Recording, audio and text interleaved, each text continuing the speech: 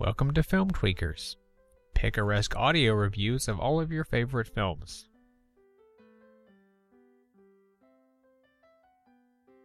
A film tweak is an extemporized commentary track that is intended to be synced with a Blu-ray, DVD, video stream, cable TV, etc. to enhance your personal viewing experience.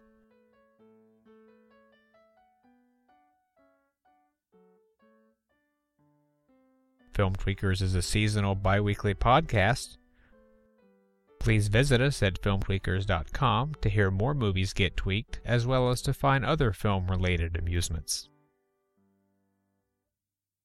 Mark. Nice. I think we're getting better at that. If nothing else. Like, better at that and worse at everything that comes after it. Yeah, the last two were terrible. Of course, the movies were also awful. No one's going to want to watch them. Also, nothing happened. Nothing really happened. We didn't discuss current events or lifestyle choices or whatever. Life events. I don't need to discuss that, but I thought the Bourne Identity one was decent. Red Dawn was terrible because you spent the whole time trying to humiliate me. I gave you what? Hell? Something like that.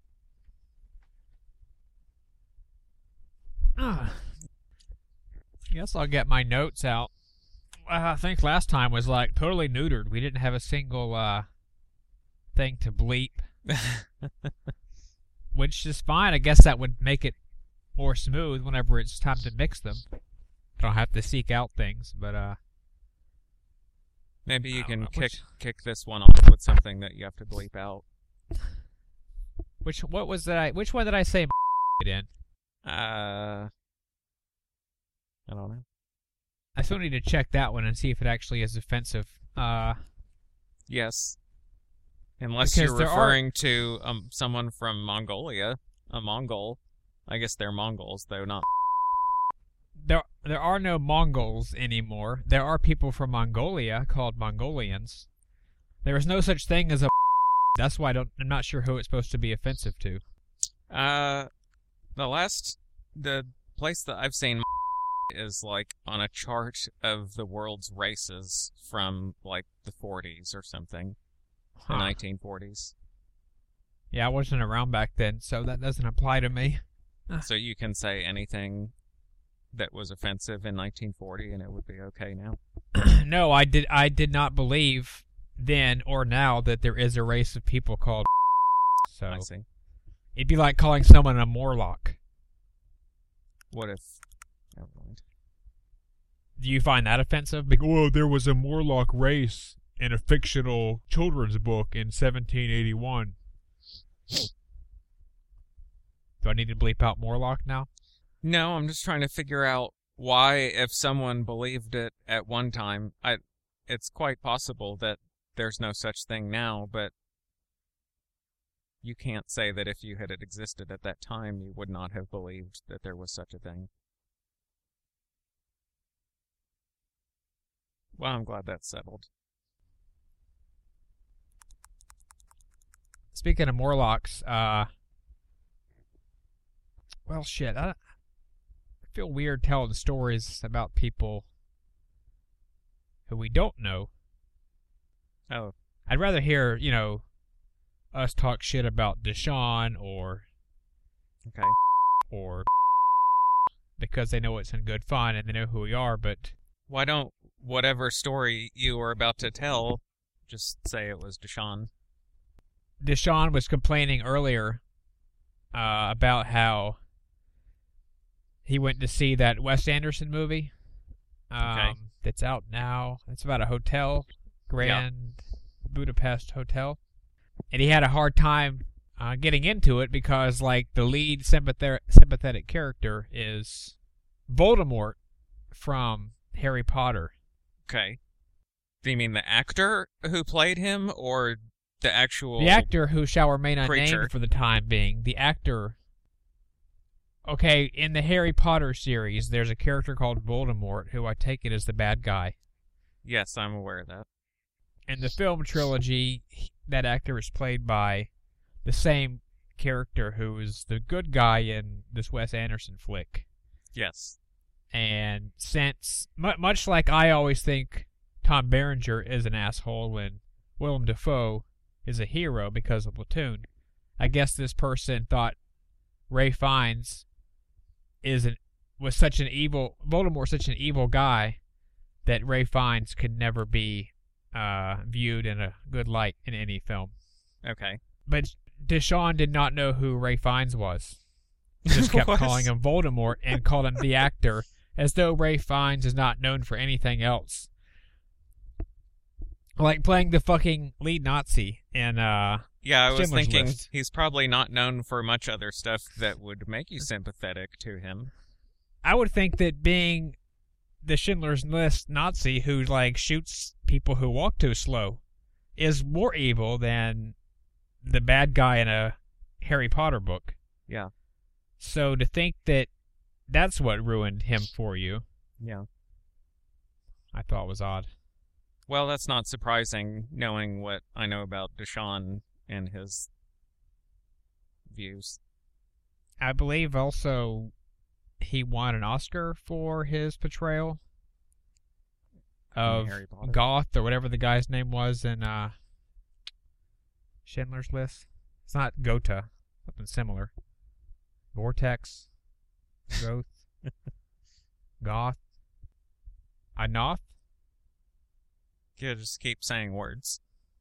Trying to come up with Since his I don't name. know what it is, I won't be able to stop you, so maybe we should start the movie and you just keep saying words. Anoth, Toth, Toth. I'm not gonna see that movie. The one that you're talking about. The Wes Anderson movie. I still would like to see Schindler's List. I haven't seen that. Which one are you not going to see? The Wes Anderson movie. Oh, I have no clue what his name is in that one. I don't watch Wes Anderson movies anymore. What's your hang-up? That he has, like, devolved into self-parody. Uh-huh. After Rushmore, every film, like, if you were to give it a letter grade, every film was just one letter grade lower as his career, quote, advances, quote. The timeline of his career advances, I should say. With the exception of the one about the fox, Fantastic Mr. Fox. Uh-huh. I enjoy that movie. Have you seen all of them up to this current one? But it is not a Wes Anderson film, I don't think. I mean, he gets credit for directing it, but I don't think he's responsible for it. I have not seen the latest one. One with Bruce Willis. I saw the one... And Ed Norton in a fucking Boy Scout uniform. Oh, that was terrible. Yeah. Oh, you saw that? That was the last one I saw. That was an F. So if that's an F, then the one with the train is a D. Uh-huh. And then whatever the one before that was would have been a C. So this one that just came out is what, like no credit or withdraw or something? Yeah. A W. Yeah, credit minus. Incomplete. Incomplete means that you still have an opportunity to redeem yourself, so it should be no credit. What happens when you get expelled? I guess that's no credit. Or I guess it also doesn't matter because your GPA isn't going to get you out of jail. So. Our biggest fan, who happens to be one of the casters on the Terrible Mistakes podcast, is not going to enjoy hearing this bit because he adores Wes Anderson. Yeah, I don't understand that. He also adores Stanley Kubrick's work and Albert Camus, the writer. Albert Camus? Two of your faves, so it's weird that you do not like Wes Anderson. Yeah, I guess that is weird. I haven't read much Camus, to be honest. I thought you were a fan. Oh no, it's Kafka you're the fan of. I'm sorry. I've read the same book that Kafka. That Jeff has read. Jesse Pinkman said Kafka, so I guess I would pronounce it that way. That was the first time I had ever heard it aloud. George O'Keeffe, I think you're thinking of, not Kafka. It's pronounced O'Keeffe. He said Kafka-esque at one point, because I think he had heard someone else say it. Yeah. I think he was referring to a book as being Kafkaesque. Oh, really? Yeah. He wasn't referring to being chained up in an areaway outside of a Nazi compound. That was probably afterwards. I think he no longer had any dialogue once he was chained up in a basement. The Kafkaesque thing was probably when he was at rehab. That's the only time he ever spoke to anyone who wasn't Walt or Jane. Rest in peace. He talked to Badger and Skinny Pete and Combo. And Mike. Ehrmantraut. Maybe he was talking about Saul Goodman. Huel. Did they ever speak? Did Huel ever They even speak? cross paths? Oh, those two? They definitely crossed paths. He stole his cigarette. His cigarettes. And then I guess they talked about books later. Huel referred to the trial as Kafkaesque. Which trial? The book by Kafkaesque? Yes. Not a trial that he was being defended in by Better Call Saul. Saul Goodman. I guess that spin-off show is not going to happen, which is good. I think that's the smart play. I know you haven't used the internet since Christmas of last year, but I still hear rumblings about it. Oh, okay. Have they found that plane yet? It's apparently it's going to be a prequel, so there's a chance that you'll have Mike show up and Walt. Probably not Dean Norris. He said he didn't want any part of it. Or Gus Fring. Gus Fring could be in it too. Yeah, I think if they bring in too many of them, it's just going to be a Breaking Bad prequel instead of a Saul show. Yeah, well, nobody wants to see a Saul show, so I guess what I'm hoping it would be is... I don't want to see any of it, honestly. Well, I wouldn't watch it. They already made Breaking Bad, and that's the show I enjoyed. Anything else that has the same brand or name on it is going to be a different thing. I'm not interested. Speaking of TEEVEE, my partner and I are one episode away from finishing True Detective. We have seen 7 of the 8. Yeah, how's it going? Pretty good. I have to admit that I'm not like overly gripped or engaged. Don't know why. I like it very much, but I'm not like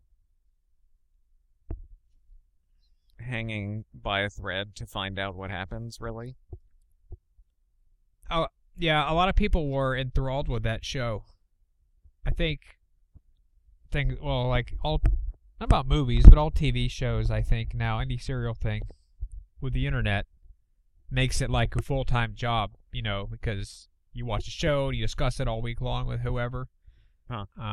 And I think like after BB is over, and there's no Mad Men, and there's no Game of Thrones, whatever. I don't know what other shows people try to dissect, but it was like the only thing that was on. So everyone that usually obsesses about whatever show that usually run concurrently, this time it was like the only thing out there, if that makes any sense. Yeah. Like in a couple weeks, I think Mad Men comes back, and Game of Thrones. Shows that they all run in the spring and into summer. This one was a weird, like, wintertime thing. Mm-hmm. Those people were obsessed over that as the whole filled a void in their life. I guess those same people, that's why they were comfortable. Oh no, you said it did not stop for the Olympics. It was Archer that stopped for the Olympics. So those people... TD went up against the Olympics, to its credit. Archer stopped. I don't know what else stopped, because I don't know what else is on. Probably everything. Well, I'm enjoying it. I'm not like desperate to see the last one. It's not like with Breaking Bad where I was afraid I was going to die before the final series of episodes came back. This one, I'd be okay if I died. I guess I wouldn't know because I'm not sure you know when you die. I'm pretty sure that if you're dead, you will no longer consider whether or not you've seen the end of Breaking Bad. Yeah. As far as you know, you did. No more time for regret. I regret it when I'm alive. But at that point, I still have hope that I will get to see it. So, I think they call that a catch 69. 65. Fuck it. You lost me. You lost me. It's a literary reference. Probably went over your head. There is no doubt a thing I'm going to want to see happen in the future. I might die before it happens. But as far as we know, I've already died before it happened. I don't think that's what I'm saying. Wait, are you saying as far as we know you're dead already? Right now? Yes. Huh. Yeah. Well, what does that make me? Well, like, whatever happens in your life isn't going to be a memory or, like, a projection of your own future at the moment of your death. It only happens as it's happening. So, as far as I know, I'm already dead at that point. Well, here's the deal then. If I had died before Breaking Bad, you would have felt regret. Well, hypothetically, if you could feel regret, you would feel regret that I had not gotten to see it. And likewise, if you die before the space elevator, whatever goes into space, I will be sad that you didn't get to see it. Hypothetically. Yeah, maybe someday when they build one, you can say it's too bad Roscoe's not here to see this. That's all he wanted to live for. Mm-hmm. Similarly, if I ever am given a architecture tour of Florida and we stop at the fort to show, like, the class or the tourist the fort edition, your mom or sister will come out and say, hey, did you hear that Amsterdam died? I'd say, shit, that's a shame, because he never saw the end of True Detective. And I'm sure they'll agree that that's why it's a shame. What I'm telling you, though, now that your kids are destitute, is that I don't really care if I die before True Detective ends. Or before Dexter ends, then. Whatever your... I probably would have been better off if I had died before that. American Horror Story. Man, I don't watch that. What else? What else is there that's still running? I don't even know. I think once... there's Archer. Archer and Mad Men are the only two shows on my horizon. So once they're over, I'm never going to have to fucking watch TV again. I can't wait. Sounds good. I'll hold you to it. This whole second golden age of TV has ruined me. Having hated TV for half my life, then, like, there's a period of, I don't know, 8 years where there's 10 great shows.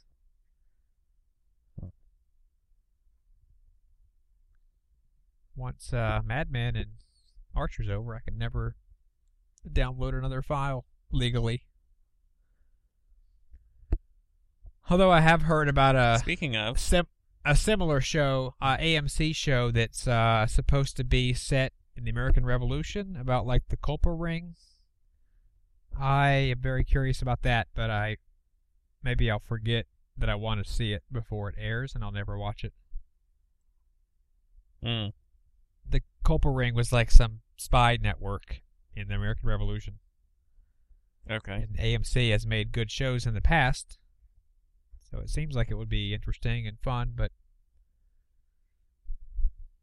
I don't know. Maybe if it was a miniseries like TD, I don't want to watch it for 10 years.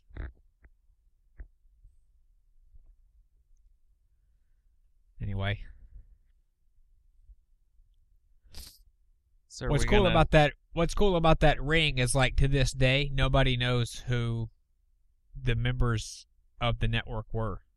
Everyone was, like, anonymous and had code words, you know? Was that Publius?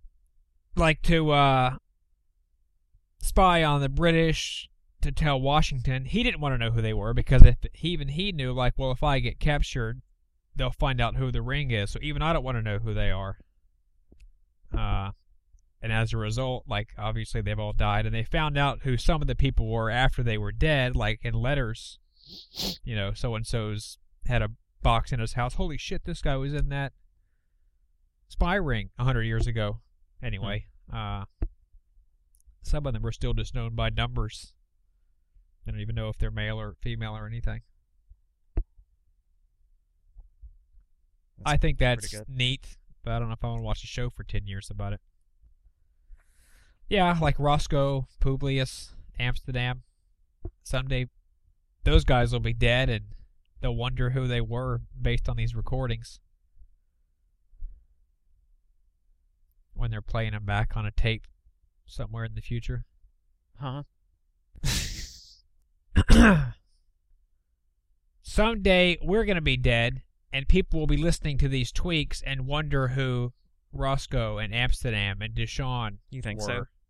when they're trying to reconstruct the tapes or the digital files.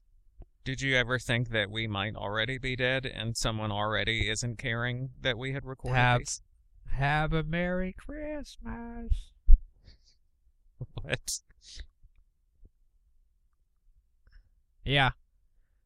That whole your life flashes before your eyes when you die could be happening right now for you. This could be the Flash. Really? At this moment, your truck is ramming a concrete abutment on, like, Interstate 5 in San Diego after visiting my house down there. Okay. And your life is flashing before your eyes at this very second. I hope it was worth it. Yeah, this moment is really fantastic to be reliving. Well, this was your idea. I can even quote you. Are we tweaking today? It's Sunday afternoon. Weather's nice. Are we gonna sit in the house and tweak? It's not and nice you don't here. Get to have any snacks? It fucking snowed here last night. Yeah, we're supposed to have a quote nor'easter this week here in San Diego. Enjoy. I didn't even know it was supposed to. I just woke up this morning and looked out the window at my neighbor's roof, and it was white. This is bullshit. It didn't surprise me for some reason, because I've been looking out the window at a white roof for so long now. And then it dawned on me that it's more than halfway through March. And, yeah. It snowed here on St. Patrick's Day, which was, I don't know, 5 days ago. Also, which is surprising, because last night I was walking over to... Here we go. What? Where are we going? Where are we going? I don't know. That's what I'm looking forward to hearing. I had Either to walk the through... true story or the fictional story you're about to tell is going to be... I was walking to a local restaurant and I had to walk through, like, the college campus outskirts where all the frat houses are, and there were assholes still in green shirts and, like, green hats and green beads rolling around on the sidewalk, screaming and hollering, music playing to celebrate St. Patrick's Day, which already has passed. This is the weekend after St. Patrick's Day. Aren't we closer to something else at this point that's worth getting drunk over? Like basketball? Easter. Easter. The summer solstice. Yeah, maybe it was the first day of spring. That was what, Thursday morning? Yeah, this was happening on the 22nd. Clearly Maybe these same dumbasses were going to be drunk this weekend anyway, as they have been for the past 3 weekends, and probably will be for the next 10 weekends. Yeah. But why they still have to drape it in the trappings of St. Patrick's Day to legitimize it, makes it more. It makes it less legitimate, in my opinion. Anyone who celebrates St. Patrick's Day is an asshole and an idiot. Fact. No argument. It's not even a real holiday. Well, as we said, I think this was recorded already. There's no such thing as a real holiday. Except for winter and summer solstice.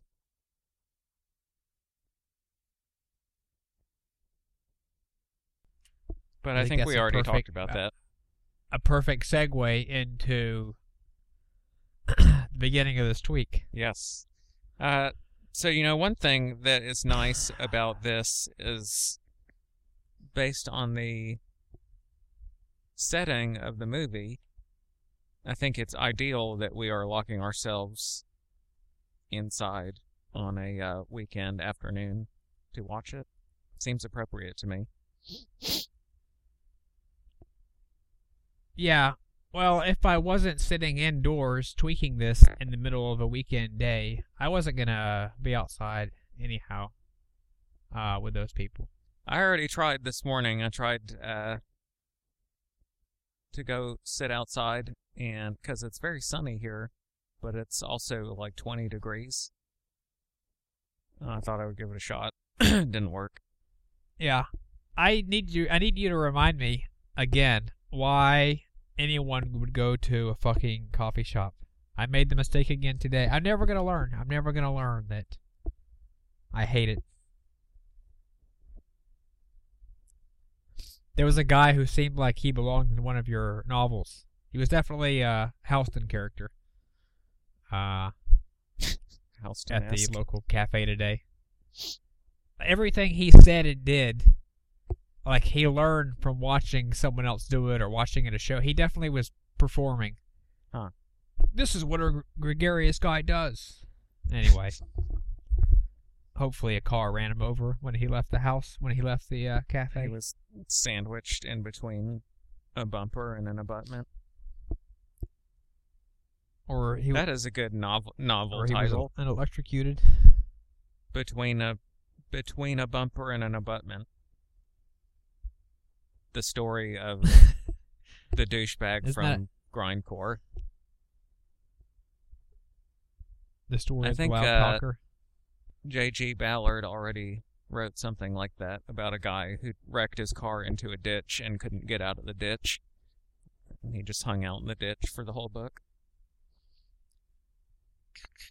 And someone drove by, threw an apple core into his carapace.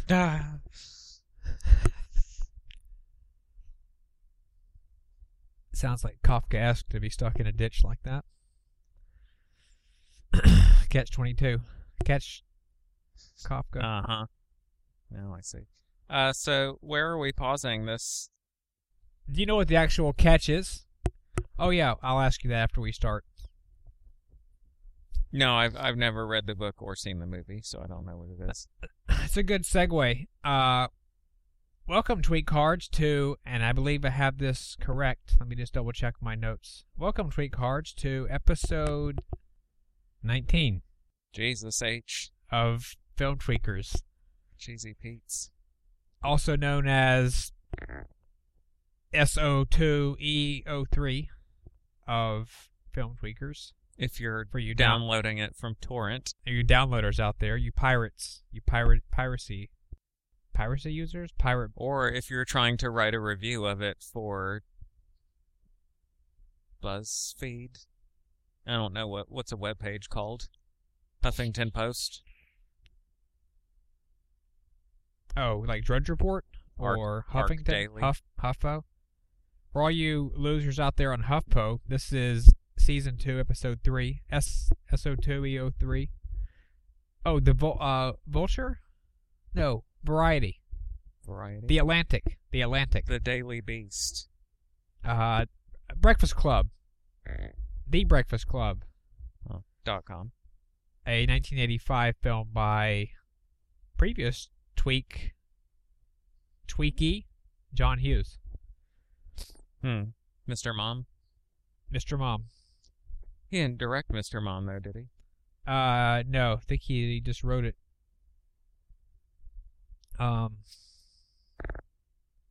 He was 35 when he wrote directed and produced The Breakfast Club. FYI. That doesn't make me feel so bad, actually. No, but also it wasn't the first thing he did. Since I'm only and 37. And it wasn't the last thing. After this, he went on to do... Oh, well, he also did Weird Science the same year. And European Vacation the same year. Oh, Jesus. Well, that After writing Mr. Mom, negates the other two. Vacation, 16 Candles, Breakfast Club, All right. European Vacation, Weird Science, Pretty in Pink, Ferris Bueller, Some Kind of Wonderful, Planes, Trains, and Automobiles, She's Having a Baby, The Great Outdoors, Uncle Buck, Christmas Vacation, Home Alone. Jesus. And then You're not on the internet, are you? I'm just reading these from memory. And then 20 more movies before killing himself at like the age of 40. Interesting. Yeah, this is The Breakfast Club. Did you know that he took his own life out of regret for not casting any African Americans in his movies? He realized what a whitewashing racist bastard he was. Is that true? And that he had had a mullet for far too many years of his life. Is it true that there's no black people in his movies? There's none in this one. Not in, I would imagine, never in a role. Like, in Ferris Bueller, there's people of color, but they're stealing his fucking car. Same deal in Vacation. The fucking guys in Detroit or whatever who were stealing his hubcaps. Oh, that's right. And Weird Science. Weird Science, there's a ton of black guys in one of the scenes, but it is very... I think we should tweak it just to have that scene. It's very uncomfortable to watch now. Oh, yeah. Anthony Michael Hall does this, like, blackface interpretation of the guys he's with. Okay. And I don't know why the actors didn't just beat the hell out of him in real life and in the movie. Like, either way. Like, I would think that if he had gone to a bar and did that, he would have had his ass kicked. So why it wasn't written that way? The writer should have killed himself. And he did. To the benefit of all the rest of us. Anthony Michael Hall, star of The Breakfast Club. He could have done it earlier if he realized that the rest of the world would not regret him not having made Curly Sue. I don't know, that was after my time. I've never seen it, but I'm pretty sure that was one of his movies. Movies starring a child where the fucking child is on the poster are terrible. Example. My Girl, Home Alone. Home Alone, there's one. I don't know if I've seen a poster for the other things you've mentioned. I would imagine it's those people on the poster. The fucking big heads of those people. Yeah, I wasn't sure Curly Sue was about a child. Or the other one you just said? My Girl? Yeah, that doesn't sound like a...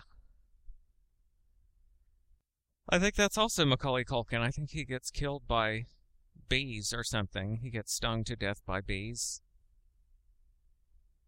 Or am I thinking of Candyman 2?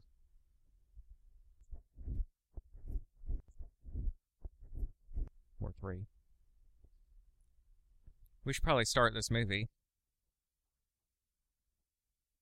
All this stuff would be better served not being ignored. Are you paused anywhere?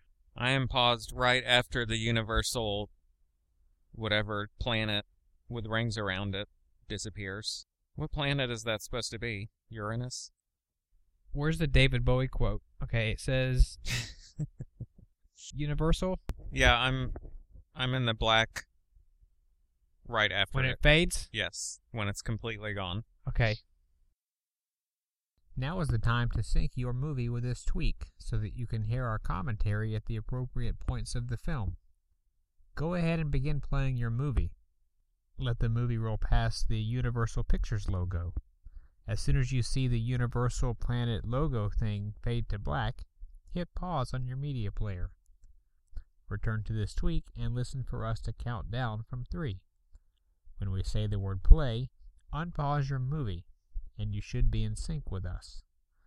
Get ready. 3, 2, 1, play. All right. A&M Films Channel production. John Hughes, age 35. Jesus. Yeah, but his life was 9/10 over at this point. Starring the Brat Pack, except for Paul Gleason. Is that the principal? I guess he's the only other person in the movie, so unless he's one of their parents. Some of the parents in the car. Or the janitor. One of the parents is Edward James Olmos, but he's not credited. Yeah, this is the Oreo Brat Pack, the real deal. Not the Hydrox Brat Pack as featured in Red Dawn.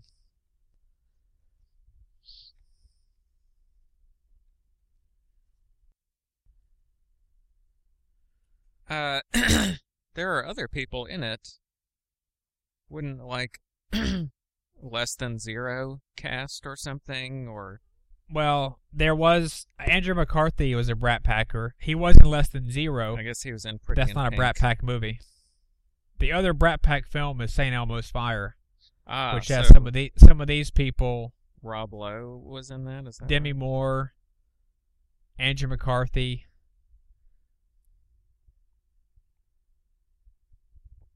Then there's a secondary. David Bowie. I don't think any of these kids listen to David Bowie. This is before his renaissance. I don't know if that's true. This would have that been... glass shattering is the worst point of the film. That is like the opening of Friday the 13th, Part 3, I think. Or 2. This picture of the school?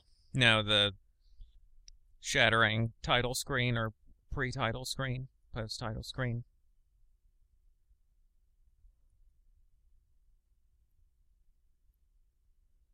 Chekhov's locker.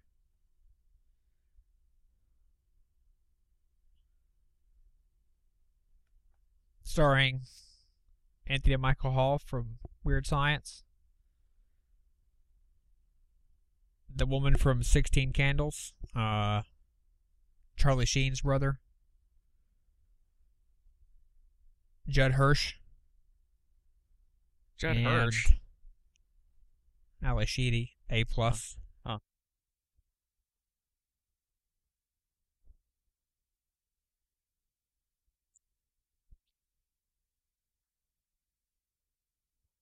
Do you think John Hughes put that in there as social commentary, or because he just thought it would be funny to write the word fag on a locker? No, he in what's it called? Weird Science. Someone's called fag every 30 seconds. It's hard to watch. Yeah. Knowing what we know today, that he's an asshole. Yeah.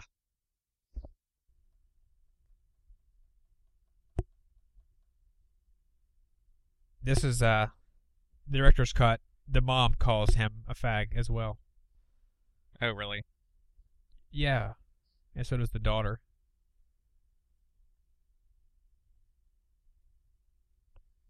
So you're saying if it was up to John Hughes, any pronoun that anybody used should have been replaced with that word? The fact that, Emilio Estevez doesn't punch his dad in the face right now, John Hughes called him a fag. But it's not in the script. Still. That's Chip's car, by the way. Nice. Whose car? Chip used to drive a Bronco.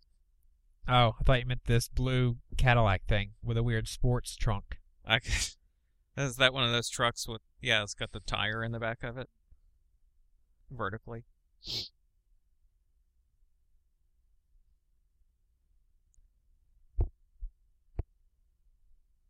This is not a real library, FYI. Oh, really? They built this for the film. It's rather Alto-esque. At this point, this intro, you can tell he's going to try too hard for the rest of the film. Who, Judd Hirsch? Yeah. He's overcompensating. Yeah, he's very insecure. If only Anthony Michael Hall could see that. If only I could go back to junior high and know that Phil Stubblefield or Conrad, what was that fat guy Conrad's name who pushed me into a locker? Or asked me if I got Clearasil for Christmas. If only I knew how insecure he actually was. It's funny, I was telling my student the same thing yesterday. She has a child who was being picked on by other girls, and I mentioned that they were compensating for their own insecurities. Yeah. And I would know because I have kids.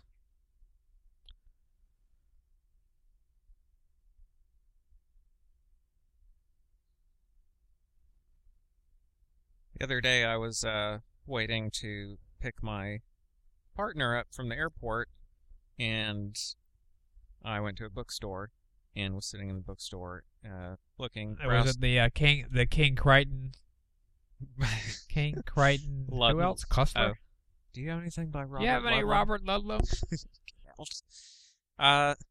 No. In fact, this one would have been called whatever, Crichton and Ringwald, because there was a novel by Molly Ringwald on the shelves.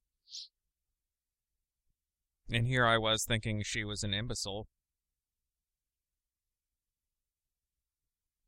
What was her text about? Vaccinations or something? Or I got as far as seeing the subtitle, which was a novel in stories.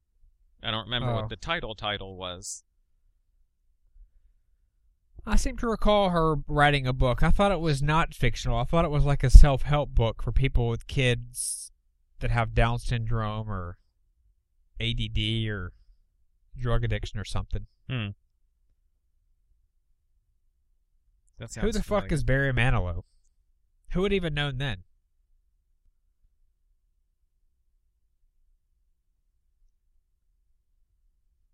Seems like an odd reference, much like referencing Bowie. David Bowie. He's going to say something about the sculpture by Henry Moore behind him in a minute. Don't y'all hate Henry Moore? I don't understand his work.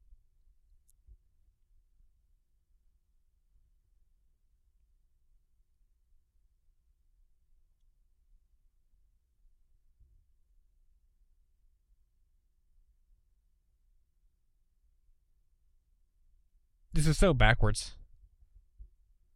Wait, what do you mean? This movie's playing in reverse? That they're looking at her like she's the problem. And not the best one there. You mean in terms of her appearance? Or as a human being?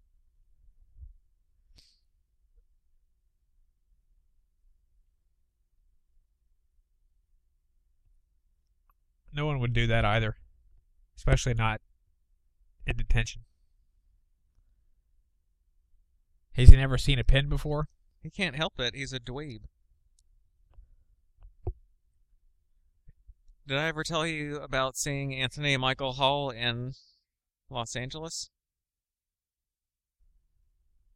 You saw who? Paul Stanley? I saw Anthony Michael Hall outside of Jamba Juice in Marina del Rey.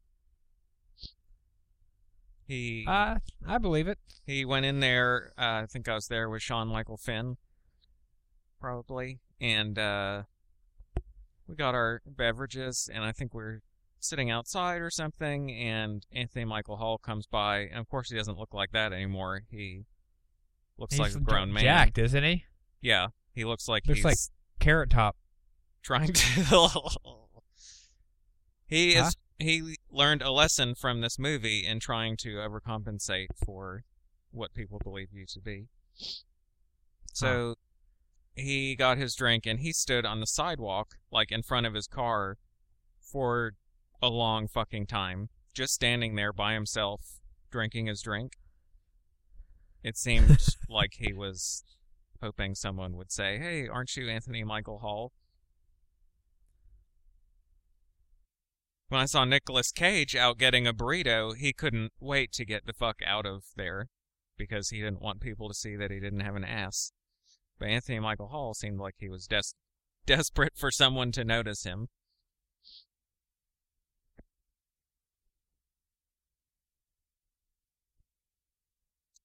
Of course, realizing now, this is 1985, so when I saw Anthony Michael Hall, he was closer to having been in the Breakfast Club than I am to having seen him at Jamba Juice right now.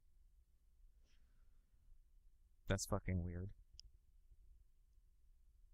Yeah, so your fond memory of seeing him, to him, Breakfast Club was just as fresh as your memory is of him saying that. Exactly. So what year was this have been? What I've been doing that year? What year was this? Like 99? 1999.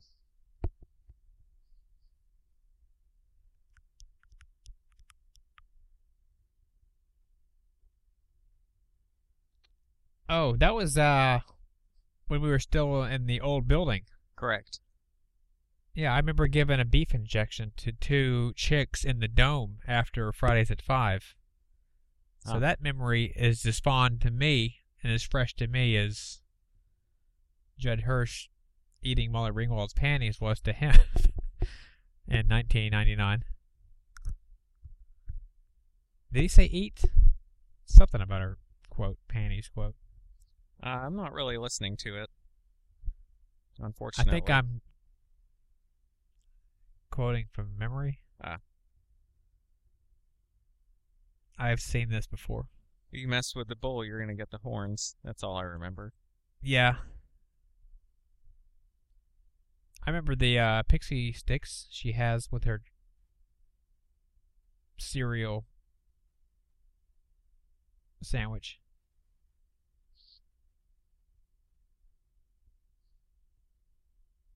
Judd Hirsch here would have annoyed the shit out of me back then as he does now. He's the worst.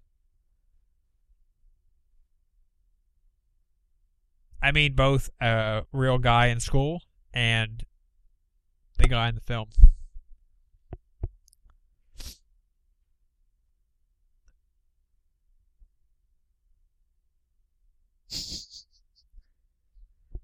It's an odd film that makes you root for the jock and the princess. Because they're also the worst. The janitor? The janitor's the only person in this movie I can relate to. Oh, that's that Ben guy. He's famous now. What Ben guy? Is it not? Say what? If anything, I would have been rooting for Anthony Michael Hall and Ali Sheedy. Mm-hmm. Well, I'm also rooting for them now, so... I think as a child, I would have, or a tween, I might have been rooting for them. Maybe up until age 30. After 30, it's all the janitor for me. Why can't the movie be about the janitor? It is. For me, the movie is about the janitor. I would have been the librarian who went to work on Monday and couldn't find the cards that he stole. And it ruined my whole day. Even in the opening sequence, before they showed any one of these fucking twerps, they showed the picture of the janitor in the trophy case. So, in reality... What, as a high school kid? Yeah, it was that Man of the Year plaque. It had the janitor's picture right in the middle of it. It was sort of a prologue, a spiritual prologue. It would have been better if the janitor was like his photograph as a teen on the wrestling team or something in the case. Well, I think it was a high school picture. I'm not sure. Whatever it was such that you would not have recognized it as important the first time you saw it. It's more of a way Homer.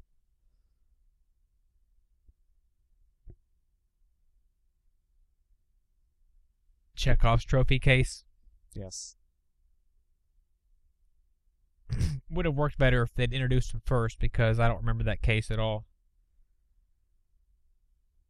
I've probably seen the case 4 times now. This hallway, by the way, is a green screen. They didn't actually build this hall. Really? It's all CG.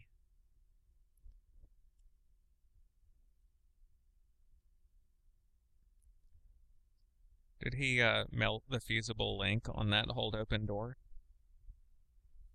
He melted it for friction? Friction. Friction causes heat. Heat melts steel. So he rubbed his hand under it or something?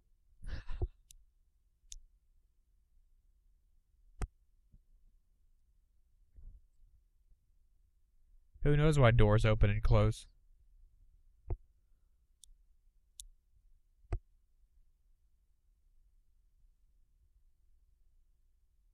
That principal's got a big chip on his little shoulder. Maybe I identify with him.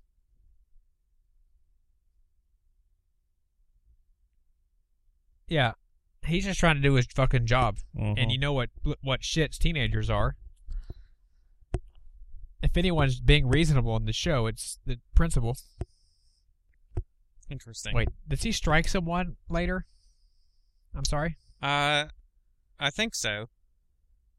And then he goes into his office and cries and shoots up.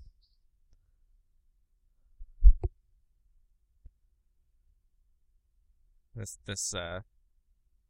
is pretty good. I respond to physical comedy. Nice.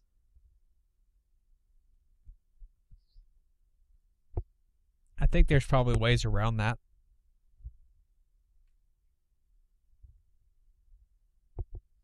Oh, also that he calls on the jock to help him do the strongman work.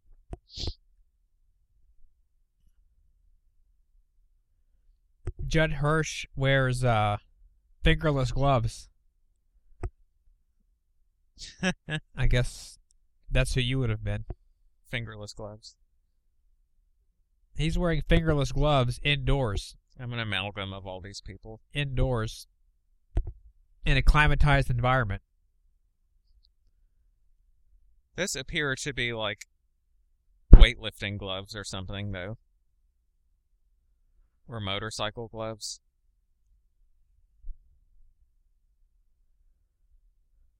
I need a closer look.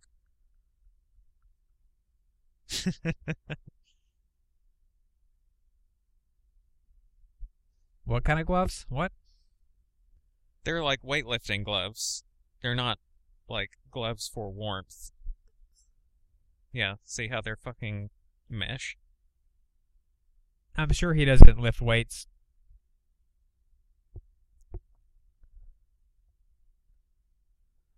Why else would you have fingerless gloves? Why else? Because it's 40 degrees at your desk and you're trying to do AutoCAD? Yeah, then you'd want your fingers warm as well, would you not? It's difficult to do AutoCAD. I guess if you want to do the bull by the horns, you need to have 2. A 1/4 inch of fabric around your fingertips.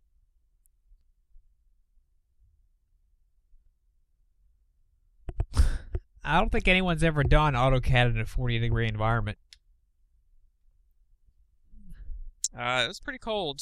The principal could use them right now because he's sticking his fingers out.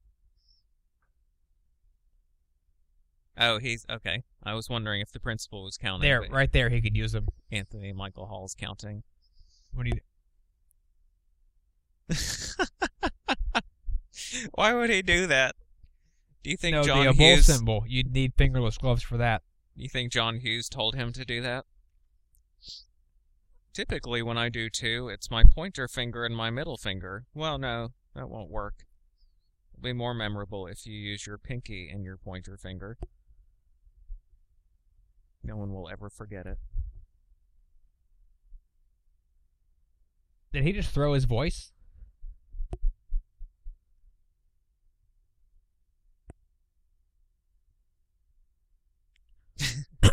Here's a question. He couldn't get that door to stay open because he took the little screw out or whatever, and it was a big, 10-minute scene. Yeah. Why didn't he think to open the other door? I guess this movie's not about the guy who knew there was two doors. Exactly. No one would do this either.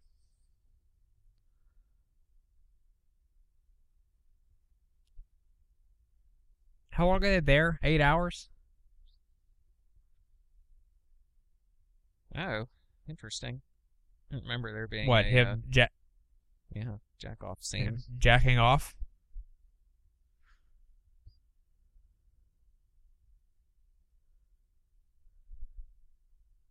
That's what his fingerless gloves are for. Putting out shoe fires.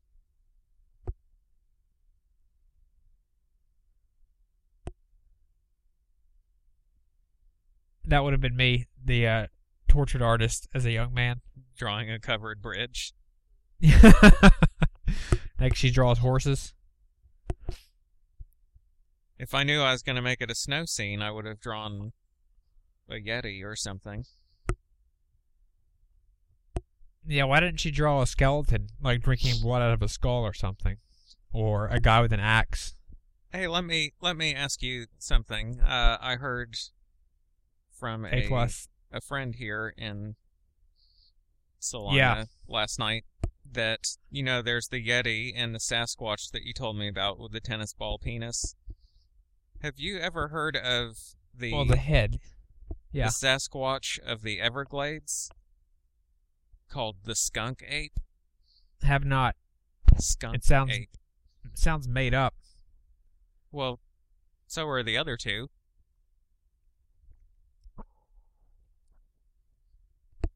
Aren't they? Well, someone made up the names after discovering the creatures. That'd be you right there. Your book being torn in half by a guy with fingerless gloves. The first edition of Platts being ripped to shreds. I'm the book or the guy? That's someone from my You're the author whose book is being my book up. You're desecrated. I would imagine whoever wrote that is dead. You would have been Moliere. Sorry, Moliere. He's dead now.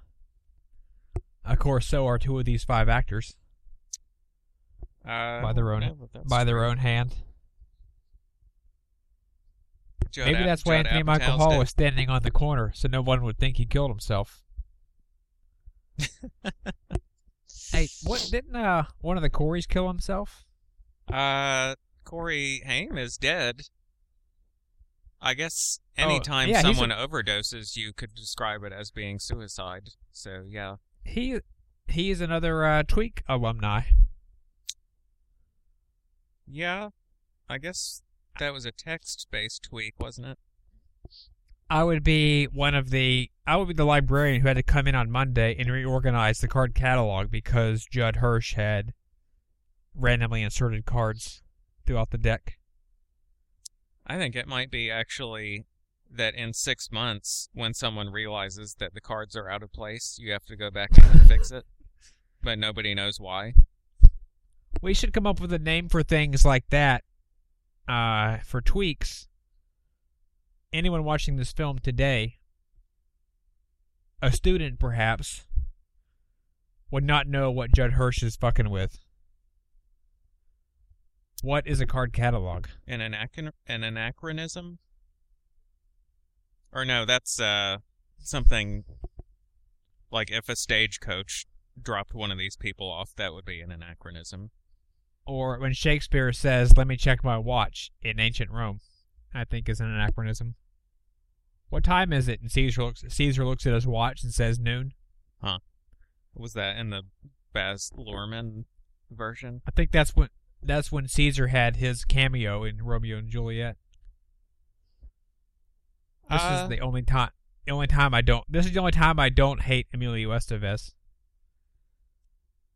Ever? Oh, in this film. I do not hate him for the entirety of Repo Man.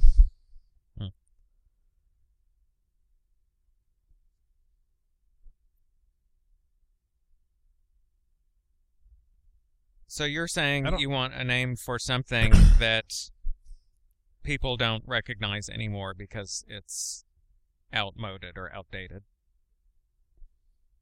Yeah, but something that has like a featured appearance. I mean, like if there was a cannonball in the background, someone might not recognize. Like a globe. There's a globe over there. Yeah. No one uses globes anymore, but I wouldn't call it a featured prop or a feature of the scene.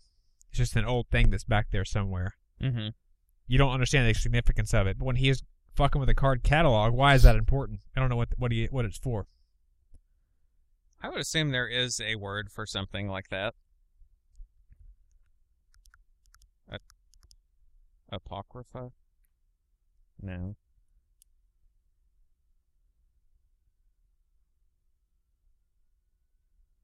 I guess it is an anachronism in the time that you're watching it. So, like, my nephew watching it, it is anachronistic to him because he's watching it in 2014 and he doesn't know what a card catalog is. If he thinks it's happening right now. Yes. But I'm sure that in 1999, when I watched Mean Streets, I knew it wasn't happening that week. What about in 2013 when you watched Terminator and it said tonight at the beginning? Tonight, Wednesday, June 8th, 2014. That really messed with your mind, I guess, since you seem to think that movies are not set in the present. Chekhov's Billy Idol song, considering Molly Ringwald was married to Billy Idol for 18 months. Really? Not now. That's gross. And not at the time of this film, but she married him later. Wait, didn't she marry the director? John Hughes? Yeah. I have no idea.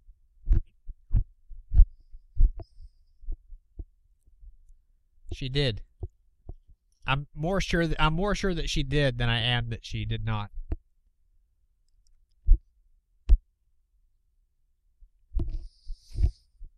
Based on his apparent sleaziness, I would assume that he was at least slipping it to her. Does he have a gray streak in his hair? I think it's called frosted. Oh, it's not like a... whatever. Susan Sontag or something. 2 hits.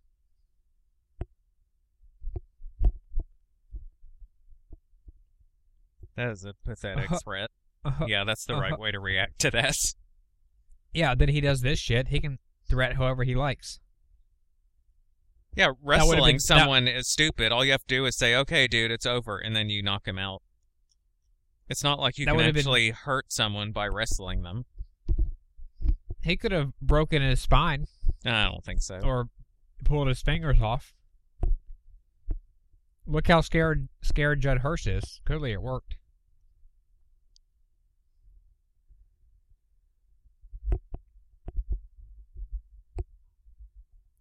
He just needed some space to have his dramatic... That knife isn't going to kill anyone. Switchblade. I bet you could kill... Unless... You could it would take like someone. an hour. Oh, you stick him in the neck. Yeah, I guess you could stab him in the stomach, and the knife's dirty. He gets sepsis, and he dies in 6 months. No, if you stab him in the an- heart, or here we go, here's me, or stab an him in infection. the jugular, or in the thigh, in the carotid artery. Isn't that John Paul Victor or whatever his name is? Jan Michael Vincent. Wah, wah. I read all your lockers.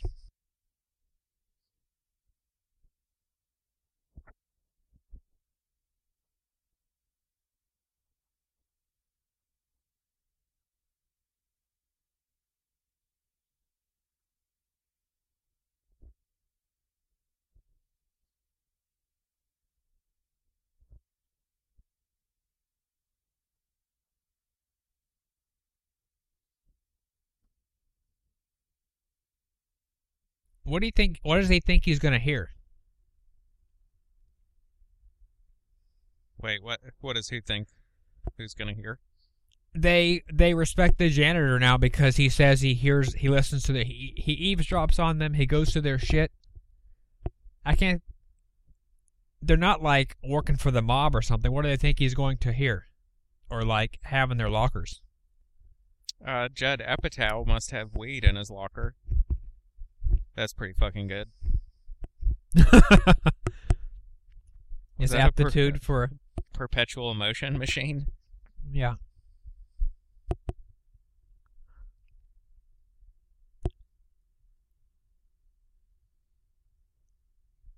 This is hackneyed. This is the second worst point of the film, after the glass shattering. Yeah. And just below the dance sequence later, when they all get baked on that swag he has in his locker.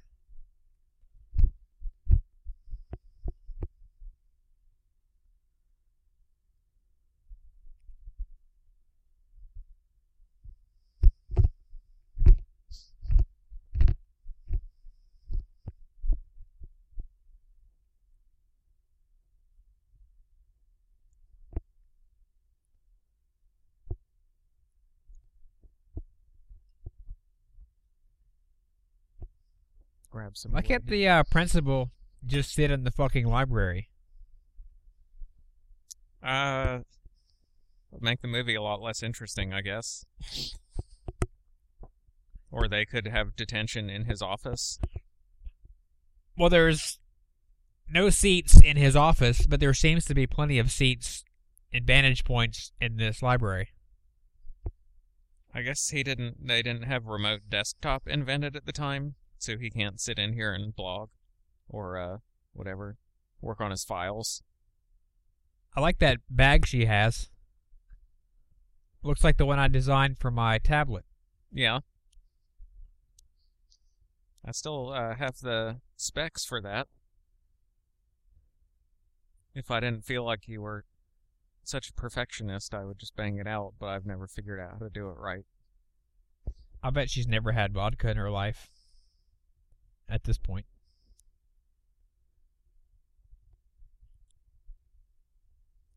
She probably is more into absinthe than smoking cloves.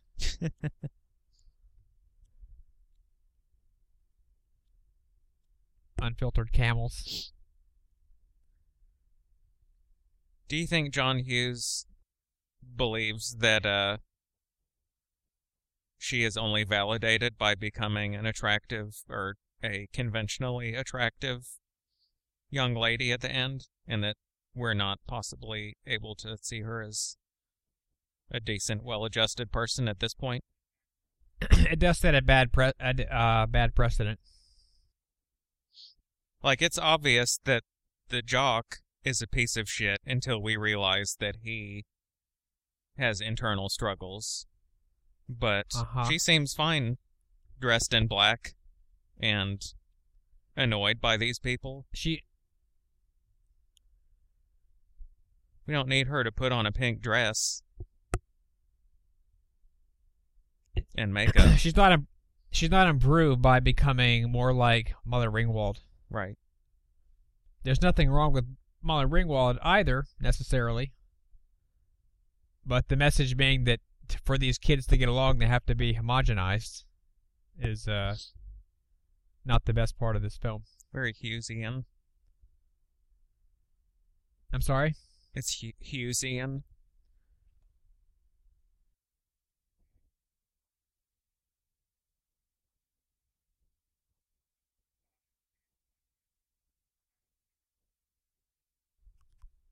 I think, I've got it. It's eugenics. Gross. It's frightening. I've got something for this. Eugenics? Mm-hmm. Well, come back to me. I don't know if that one worked. It's pretty scary.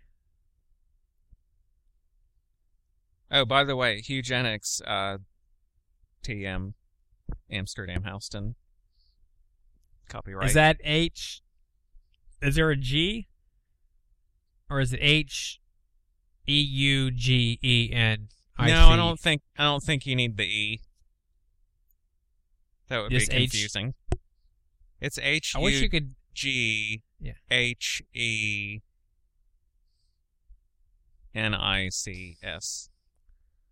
Doesn't the G come before the H in Hughes?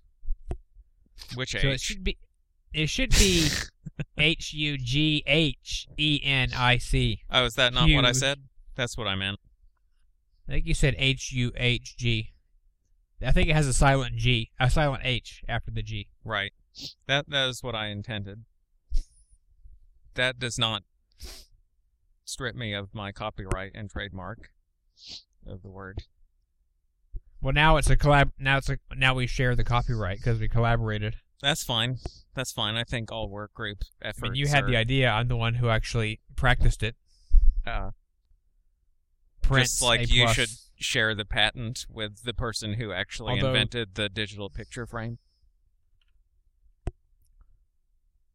Is that a bento box? Well, I invented it. They just tweaked it a bit. No one would fucking eat that in 1985 in high school. No one.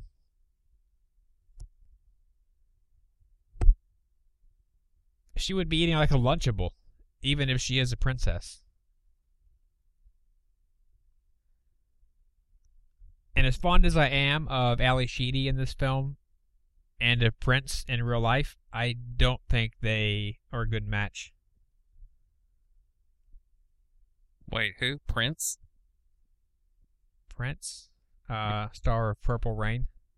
Is he in this? What? Why are you saying his name? She has the Purple Rain album on her table there. Oh, okay. Yeah, that doesn't seem like it would be her thing. Well, she's breaking the stereotypes, I guess. She should have a... You thought she'd be listening to, like, Coil or Susie and the Banshees or something. Exactly. Joke's on you. I like that she's vegan. Her parents made her go to school with a pimento loaf and she threw it away. Because I think sugar or whatever is in Pixie Sticks. It's refined what is that? Through Granola? animal charcoal. There she's got some Mueslix or granola coming out of her bag. Huh. On her whole grain rye bread. Those are corn pops, I think.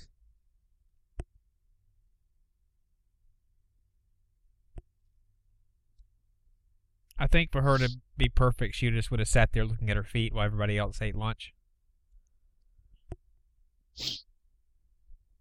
You'll have to make her look like a savage. So that she'll be all the more redeemed by her pink dress. Ugh.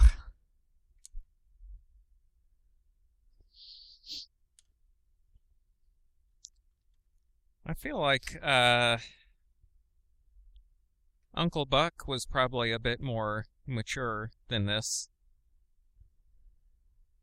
Uncle Buck was a pretty multi-dimensional character. Even if you're a jock like he's not running marathons every day. I mean, how much energy could a wrestler use to be burning off like 4,000 calories he eats for lunch? Well, He has like a pound of chocolate chips. I mean, I don't know high school that wrestlers, much about. I would imagine most professional wrestlers have some pretty fucked up dietary things that they do in order to weigh particular amounts at particular times. Like, there was this guy in my Latin class in high school. Well, I have no idea what he was in there for. His name was Eugene, and the teacher called him Euganus, which was his Latin name. He was a wrestler, and on the days, I guess, before wrestling bouts or whatever, he would have a cup in class with him that he was spitting into. And it wasn't like the people in my drafting class who spit their chaw or dip or snuff into cups. He was just spitting in it to shed water, so that when he weighed in, he would be in a lower weight class. And then I guess he would, like, eat pounds and pounds of pasta or something immediately after that, so he would weigh 20 pounds more again. You know what I'm saying? Does human metabolism work that way? And also, do they not have scales at the tournament? Like, can't they weigh him the minute he walks into the room before he goes home to eat dinner? I got the feeling that there was something like that space in between the weigh-in and the actual bout was a part of the sport. Like, if just being good at wrestling was not good enough, you also had to be exceptional at rapid weight loss and gain.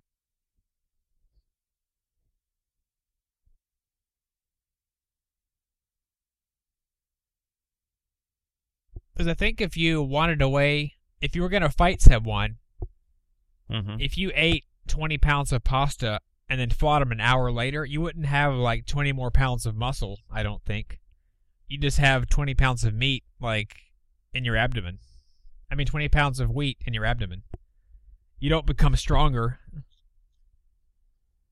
No, you don't become stronger. You're already strong, but you weigh more, so you have more mass in order to, I guess, throw moves around. I don't know how to fucking wrestle, but I would imagine that it behooves you to weigh more,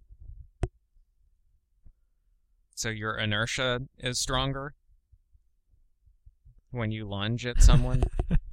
Yeah, but you have to move as well, don't you? I don't know. I'm not making this up. Let's see what this guy eats. I even remember his name. Euganus.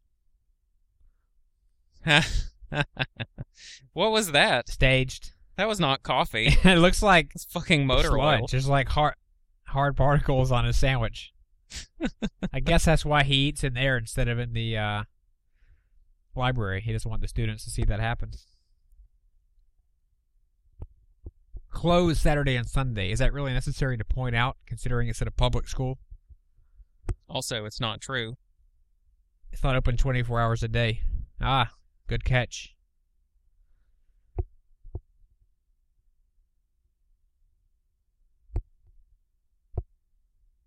I think this is where the movie jumps the shark. When they leave that room. When they just start doing whatever they want to. Yeah. That's why something like Cube was such an awesome movie, because they knew they never had to fucking leave the cube. Cube 2 Hypercube, she leaves the cube at the end and goes to some virtual reality warehouse that ruined everything.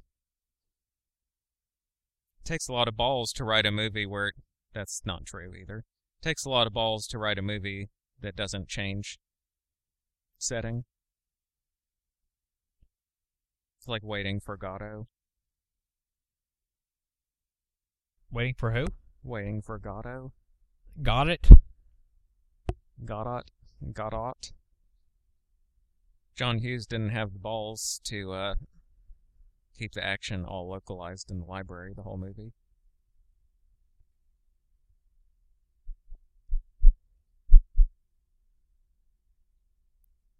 I guess it's like a sci-fi film. You don't know what it's like in the library unless you provide a counterpoint, which is walking through the halls.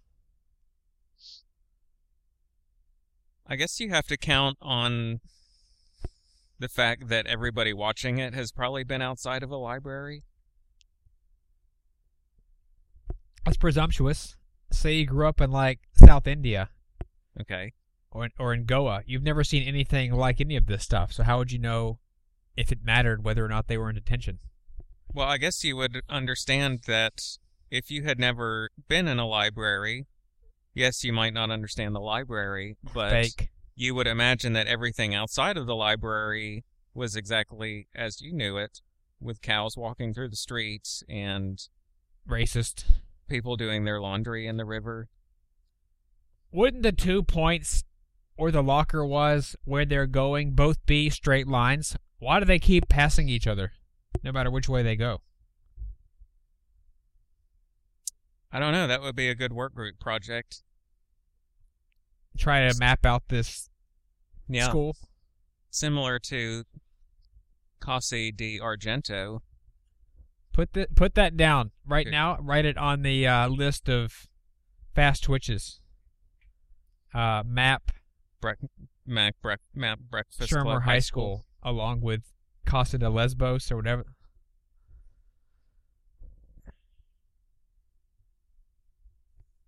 No.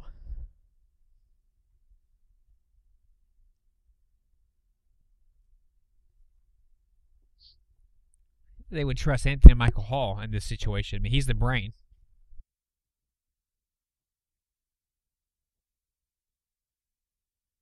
That's the second time someone's touched his penis in this movie.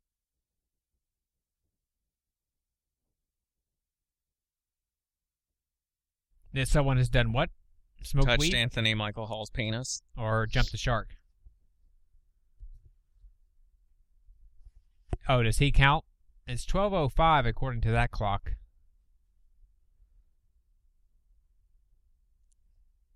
Yes, way after Anthony Michael lunchtime. Hall counts as a person.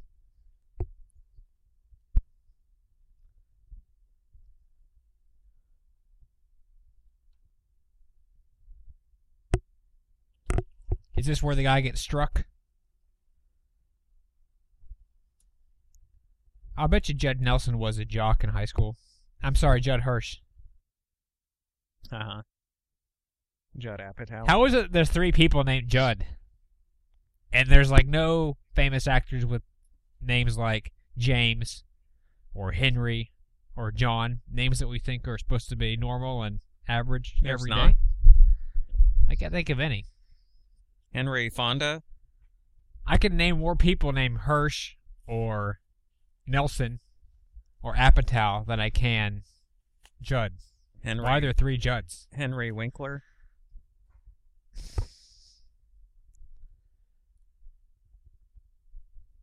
John Stamos. Maybe I'm showing my classic Western bias, which assumes that everyone has a first and last name. That the last name is common and the first name defines who you are, but why are there more last names than there are first names? I don't know any 2 people who have the same last name. Wait, what? What are you talking about? But I know tons of people who have the same first name. So you don't know anybody else named Nice? Or Warlock? Correct. Like, you just need the last name. Maybe I have it backwards. Did we already have this scene?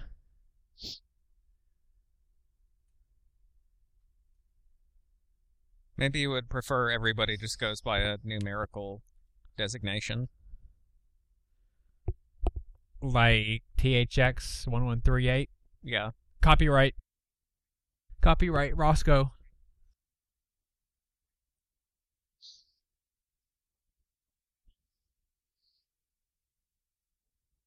I think they did that in Nazi Germany.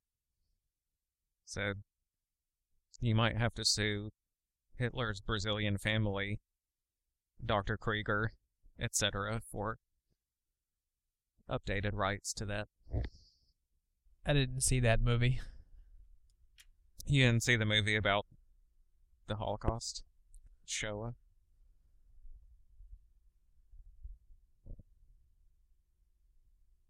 We have those numbers here in the United States also. Our Social Security numbers. It's the first sign of the apocalypse. We all get our numbers assigned by the beast. So you think everybody should just go by those?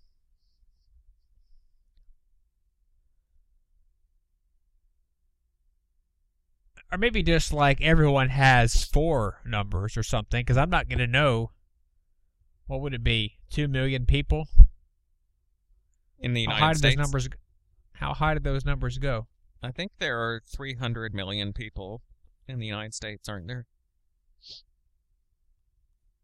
Or are you talking about the population of San Diego? Or Kingman, wherever you live now? Provo? Cayman. Kingman, Arizona? No, I was counting how many digits are in Social Security numbers. So we have almost 1 billion. There's like one less than 1 billion. Are you doing a permutation? Assuming they can start with zeros. Assuming they could start with zeros. I don't know what they start with or end with, but yeah, I'm not going to memorize 1 billion numbers, but I could probably, I'm not going to meet 1 billion people. Right. I probably know between 10 and 20 people. I can memorize 20 numbers. I call bullshit. Sorry to interrupt. I call bullshit.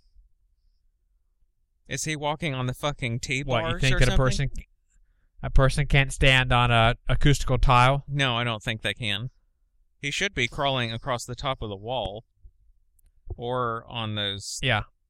Well, there we go. See, that's exactly what happens. What are the chances that he waits till he's in the library to fall through? I call bullshit. Why did he just sit in that room? Why was he dying to go back in there? And it's not like he's not going to get caught.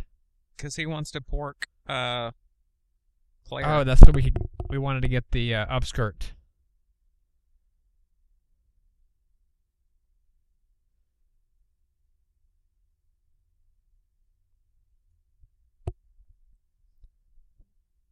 I didn't know what you were talking about. I think they have a... Yeah. I didn't look, but there was a shot up. What's her name's skirt? Fan service. They had to have that fan service shot. That's why he came back in there. Fan service? John Hughes is a creep.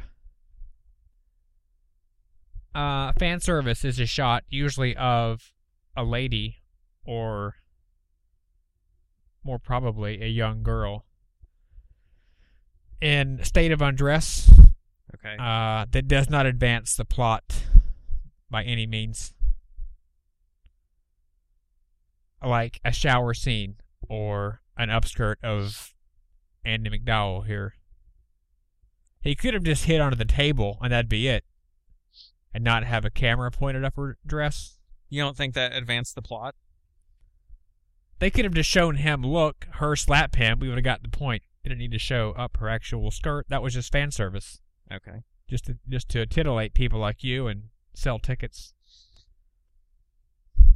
Do you think there's any reason to show nudity or anything like that in a movie? Any reason? The reason I just maybe stated. Like in I Spit on Your Grave. So the rape scene is more believable? Is that what you're trying to say?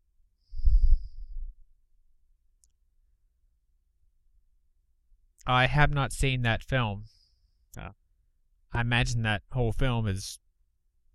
does not advance its own plot. No, relies on gimmicks to titillate people. Murders or, as you said, rapes, I guess. That movie is about a woman who gets gang raped and then goes on a revenge spree, killing all of the men who raped her. It's also known by the title Day of the Woman, I think. I would believe that she'd want to kill all those guys, even if they did not show her naked. So no, I don't know if it advances the plot. So if you were writing I Spit on Your Grave, it would open with a title card that said, this woman was just raped. And then it would just commence with the murders. You don't need to tell people what happened before. If it's not in the film, it isn't relevant. The movie opens, she's shooting some guy in the head. A passerby says, "Why did you do that?" And she said, "He raped me." And that would be the end of the film. And that would be all you needed to know. I've never smoked pot, but I have smelled it. There's no way the principal would not smell that, by the way. The principal would not know that they're smoking pot? There's no way he would not smell that. He's not in the room. He's in the He's in the basement drinking J&B out of a flask right now. Okay. That's why they waited till now to do it. Pretty strong smell. There's a scene where she seduces a man and cuts his penis off in the bathtub. I guess you could ascertain that nobody would ever do that to someone unless they had first been assaulted by him. They're in a closed environment. This is the third worst part of the film. Yeah. What's he dancing to? You can't hear the music? Georgia State flag, A+. Isn't this movie elegiac? Is that the right term? No. We can hear it. He can't. I think that is. What is that? Eidetic? Now he's displaying. Diegetic. Georgia State flag, A+ again. Displaying the practicalities of being a jock and eating all those cookies. Trademark. Amsterdam. He's able to engage in aerobic activities. There's no way that would happen, FYI. Wait a minute. That glass had that safety net sandwiched in between two panes. It would not collapse upon shattering. Why would he have even put that in the movie? All of a sudden, this whole movie is not real. Yeah, it takes out of the realm of realism when he could just yell and glass breaks. He might as well fly. Or have aliens walk in. If they had been doing peyote or something, like in Young Guns, it would be... You think that was the glass shattering was just what Anthony Michael Hall imagined happening? Right. Huh. If it really happened, then, like, right now, the janitor should turn into, like, a minotaur or something. Anything can happen. Well, then that would mean that Anthony Michael Hall or one of those people was in the room with him. I would be the librarian who had to come in and sweep up the glass on Monday.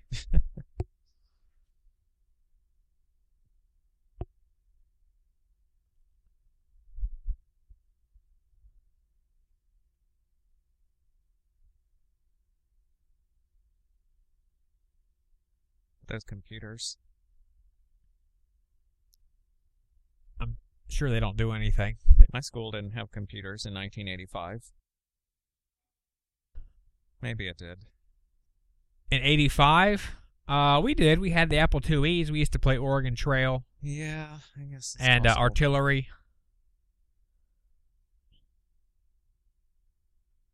I was in a special class that was allowed to go use computers. Mm-hmm. Like 1 day a week or whatever. And we'd just write 10, print Roscoe. 20, go to 10, just to watch your name go on the screen all day long. Uh-huh. So we had computers for applications like that. That's funny. When I was at Georgia Tech in 1994, I also took a class in which we learned that. A required class, no less. Yeah. Did you take that Introduction to Microcomputing? Where you learned Yeah, it was just a word processor. DOS and AutoSketch. Like, I fucking took AutoCAD microcomputing. existed. We had to just learn a word processor, and we didn't do CAD or anything. We It did. was just basic skills. We did something called AutoSketch. We had to draw the front doors of the new architecture building. But I had learned I don't think we did AutoCAD, that. like actual AutoCAD in high school. So I went away to college at the top technical university in the Southeast and learned a program that was even more outdated than what I learned at high school. Well, to be fair, you weren't in the computer lab. You were at the architecture building, which I think was somewhat behind. Yeah, but shouldn't I they have had remember, like, AutoCAD? my sophomore year. I for like painting, I had these long paintings, watercolors I had on the wall, and I typed up some stuff Mm-hmm. and printed it out on the laser printer. No big deal. And someone came up to me after it was over and asked how I did that with the not the painting, how I made the piece of paper with text printed on it. What? Yeah. I was like, I typed it in Word and hit print, and I took it off the laser printer. Had So- you, like, solarized it in Photoshop or something? No, it was just text. Huh. Text, black text on white pages of various font sizes. Who asked And, you like, that? you know, Paul Bryant? That I don't remember. Billy Guisto? It was like in Georgia or Garamond or Times New Roman. It was no big deal. How did you do that? How did you get the words like that on the page? Why does it look so neat?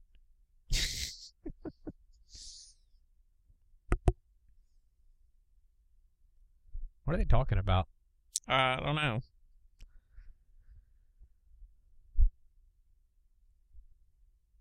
I think one of the only things more annoying than people being stoned in real life is people pretending to be stoned in movies. I'll bet at least 2 of these people are actually on drugs right now. Really? I don't mean today. Well, that's possible. In this film, I imagine several people in the room are, wouldn't say high, but have partaken of some drug before work. Xanax. Anthony Michael Hall's probably on human growth hormone. Hey, you should really put on a pink dress. Then I might like you. Ugh. That's the worst. I think we are more enlightened today. What's that? I said I think we're more enlightened today. I'm probably wrong about that. I'm probably wrong. We are, but people this age, maybe not. Yeah, I think people still would probably look at her as a freak in high school. I was thinking if they made a film about teenagers today, it probably still would be the girl takes off her glasses and is now pretty or some shit like that. Oh, absolutely. Or like the nerd punches a man out. Now he is a real man. Are you talking about Back to the Future? The nerd joins the football team. Now he is a winner. You talking about Lucas? Not like Keep going. jock- I'm getting them all. the jock builds a bomb in someone's locker and kills everyone in school. Now he's a hero. I don't think they make movies like that. Or are you talking about Heathers? If JD was a jock instead of, if one of the football players was JD instead of one of the football players. I think JD was a Hydrox Judd Nelson. What? I think he's superior. I walked around in a trench coat. Did we do Heathers? I believe I've stated in the past that when Heathers came out, I would have sided with JD and thought he was awesome. But now I just roll my eyes. He starts talking about Duke Ellington or some shit. Who do you side with now, Shannon Doherty? Anyone who's 16 and listens to John Coltrane is trying too hard. Even if they were right, they're still trying too hard at the time.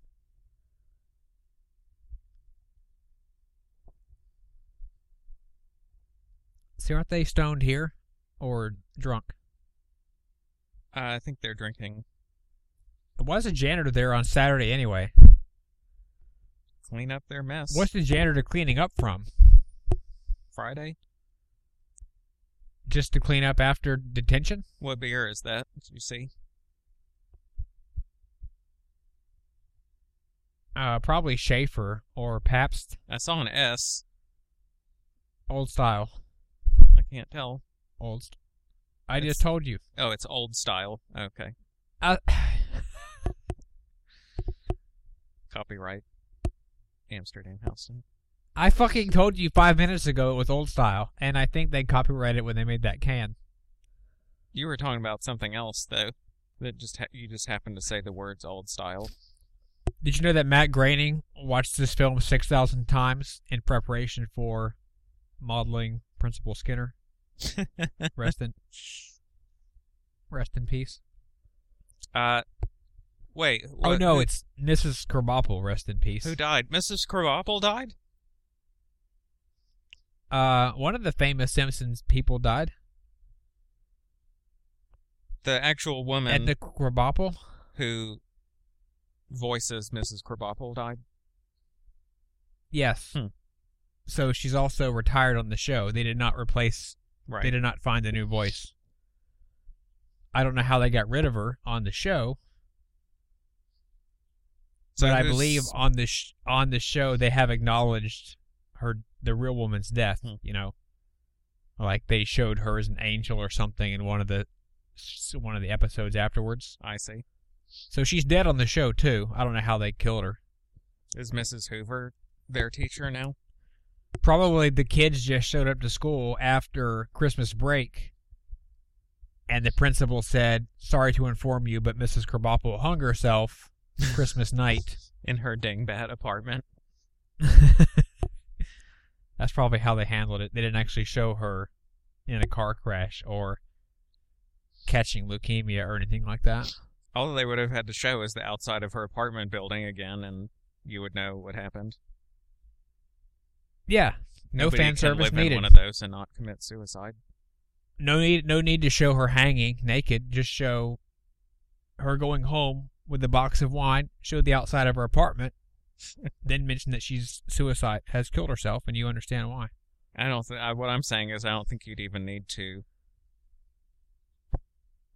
say it. Just never have her show up again. I think that montage would speak for itself. Her going home with a box of wine, exterior of the dingbat, and then her empty desk. Yes. And with a clock in the background that says 9 a.m. Monday or whatever. Monday, 9 a.m. Monday today, 9 a.m. Now.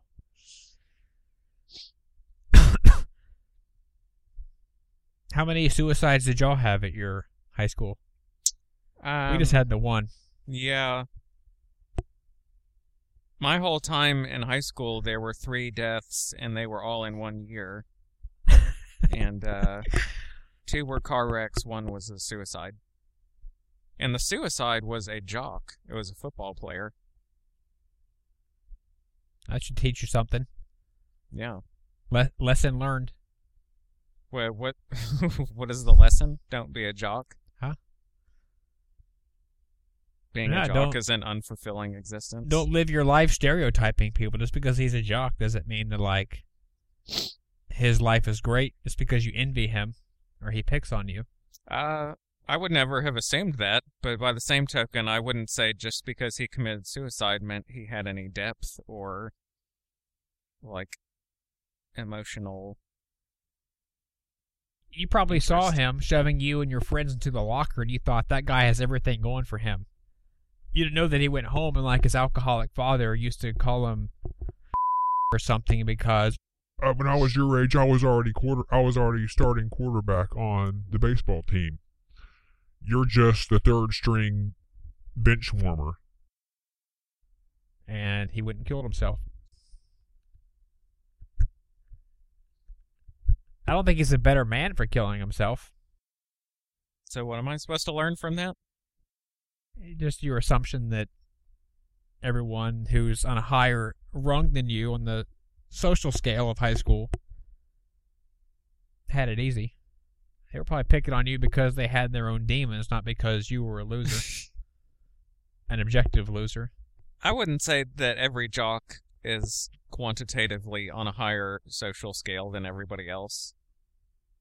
There's a lot of jocks who just are, third string socially as well as on the team. I don't remember it that way. You don't, really? In the jock realm, I'm sure they had their own stratification. But to the outsiders, anyone who was any level of a jock would have been superior to anyone who was on the, chess club or Latin club, on the magazine, literary and art magazine staff. Uh-huh. I don't know about that. You sound like John Hughes.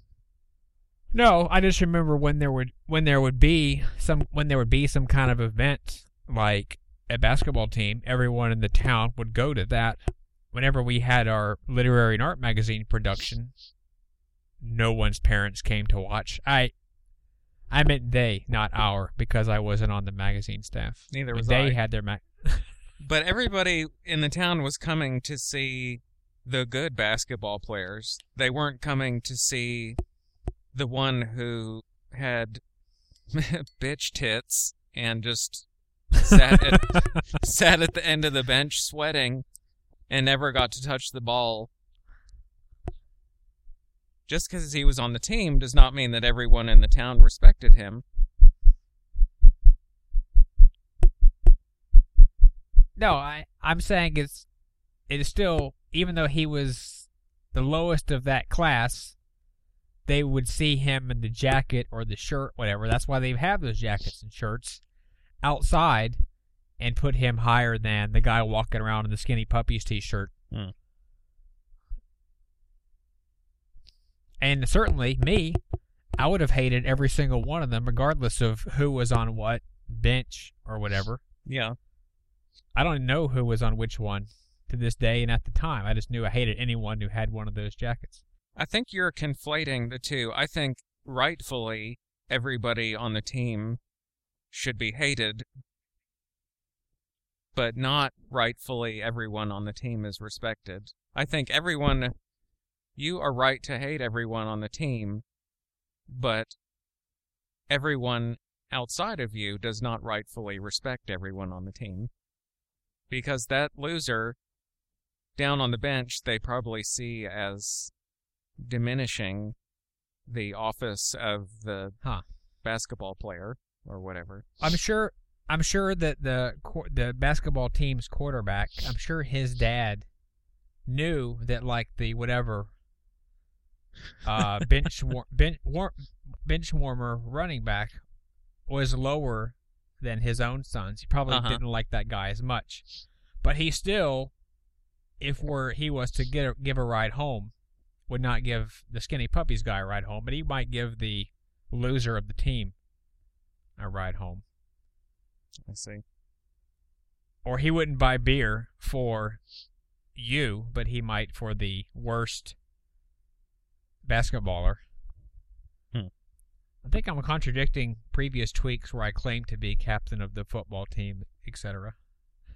Well, maybe you're not. It's just proving that you have inside knowledge about your dad coming to give a ride home to the fat kid. I could be in character now. Just playing a role. I'm just playing the role of Anthony Michael Hall, whatever he's crying about now. Getting a B or something. He tried to kill himself because he got a B.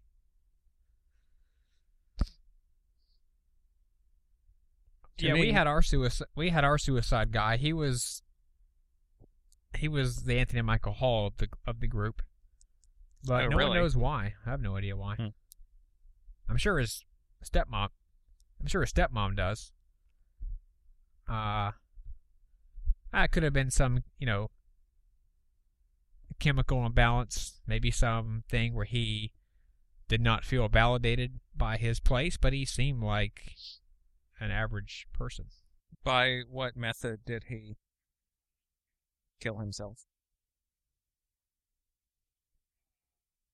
We understood that he hung himself with a belt while, his family had just left the house to, go to Kroger or something just for a few minutes. Jesus. And he did it around Christmas. I don't know if it was over Christmas break. He might have come back from Christmas break and he had done it. But I might be confusing that with another story where a teacher's house burned down over Christmas break, on Christmas Day. The, tree caught the house on fire. And it burned their car up was part of the story. Cars in the garage. Wait, did they die too? No, they just ran outside and watched the house burn Christmas morning. Wasn't there also a murder? One day the principal came on the radio or on the intercom and said, "I'd like to make an announcement." Dan Jones died today in a car wreck on, Georgia 400, this off-ramp, whatever. And then he went away and everyone's like, holy shit. Is that the guy you murdered? Dan is dead. And then he comes back on 5 minutes later. I'd just like to clarify, that was Dan Jones the third. Dan Jones the fourth is alive and well in the fourth period. But after this isn't that impressive. I don't understand why this is considered a skill or a talent. I guess because she's so flat-chested that everybody's amazed that she's able to hold it there. She's not. She's using her arms. Oh, she was?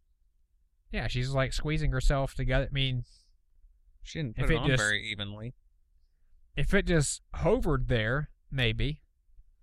But she cheated, definitely. She's basically holding it with her elbows.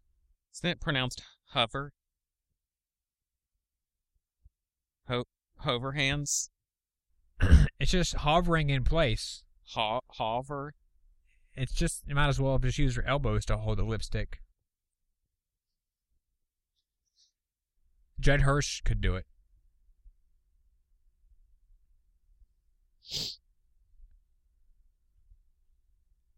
Why even have the principal in the film at this point? Yeah. It's been 6 hours since she's checked on him. He doesn't give a shit anymore.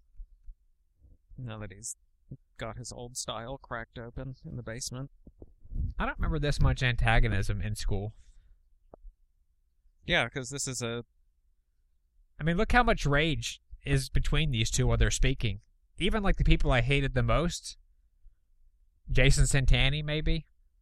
If I had to talk to him, it would just be awkward or whatever. We wouldn't be snarling, gnashing our teeth at each other while we talked about lipstick or whatever they're doing. No one really cared that much about anything. You also weren't stoned. When you're probably 15 or wherever they are. Heightens your emotional state.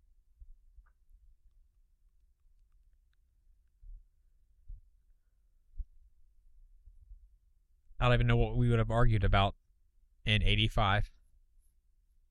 Or whatever age whatever year it would have been when I'm the age they're supposed to be. I guess 90 or 91. Mm-hmm. I don't know how old they're supposed to be here. I think they're probably a variety of ages. No one's driving. Comes across as a freshman. Judge Hirsch looks older than I am now. I look at him as an adult. He looks like an adult to me here. Yeah. He walked.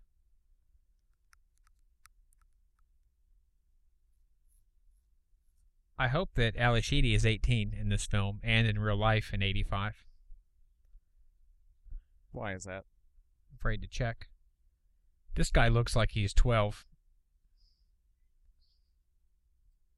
Is this before or after 16 Candles? After, isn't it? Yeah, like a year after. So Anthony and Molly already know each other intimately. Mm-hmm. It's before Dutch, starring Ed O'Neill. I have not seen that. I think it's the only time anyone's ever said starring Ed O'Neill. What about Married with Children? He's been featured in many things, but I don't know about starring. Huh.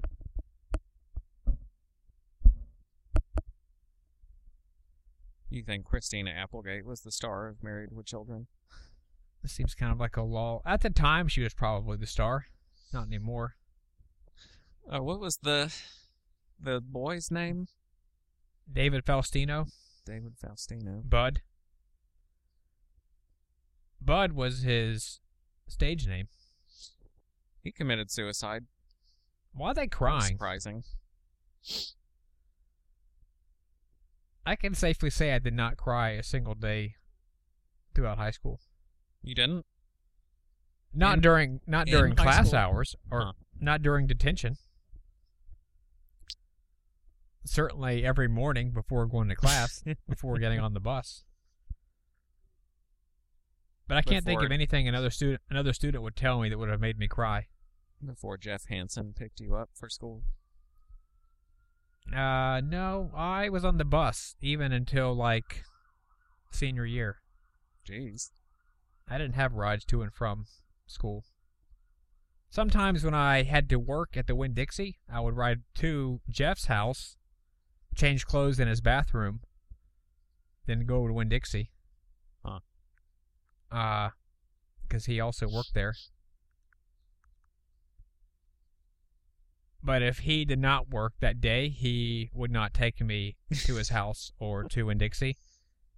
Even though it was maybe 50 yards. That was a big deal back then, to give people rides or whatever. Yeah. Oh, he might not do it today. If he was on the tweak, I would ask him, would you give me a ride 50 yards down the street today? He might still say no, but back then I think it was a big deal to have to drive someone someplace, even if you were going there. A thing I didn't experience again after high school until I was in graduate school when Gay Josh said he wanted gas money to go to to go to the computer store. To be fair, now that you think about it, that fucking Fry's or whatever it was probably 60 miles away. Yeah, he was also like 35 years old, and he walked into the trailer and said, "Does anyone want to go to Fry's?" I said, "Okay." So I get in the car. Halfway there, he stops and says, "Now I need some gas money." And he was 35, and it wasn't my idea to go there. I think he was that old, was he? Anybody want the rest of this soda? Yeah, I'll take it. Okay, that's going to be $10. So that's why I found it shocking and somewhat unfair. I assume that guy was younger than you. Is he still crying? Yeah, everybody's still crying. This scene, although I haven't listened to a word of it, has gone on for an unbelievably long time. It seems like he's been laying there for 20 minutes. Where's the principal? Yeah, they have. Is he just drunk in the basement? Let me check on my Netflix slider thing, and we got 12 minutes left. They've been sitting there in front of these fucking railings for, let's see, this scene started at... I'm afraid to press a slider. What was in that dope?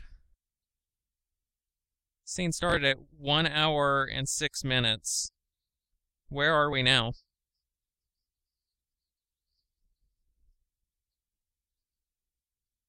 $124.48. Okay, so has gone on for about 20 minutes. 18 minutes at this whatever point. The number is, the answer is whatever the quantitative time, as you would say, is. The qualitative time is too long. Yeah. The people in my writer's salon would call this a pacing flaw. I wonder if it seems less long if you're listening to the dialogue instead of looking at Anthony Michael Hall in silence for 20 minutes. Probably. We still have... we got 11 minutes left. We still have to watch Ali Sheedy get tarted up. Yeah. And what's-his-face give an earring to Claire, or vice versa. We should watch My Dinner with Andre without the sound on and see how long that feels. You want to do a double feature? I have that on DVD here. You have it available? I don't know that I have access to it right here. This is a short one. Wait, how long are we doing on Tweak so far? 2 hours.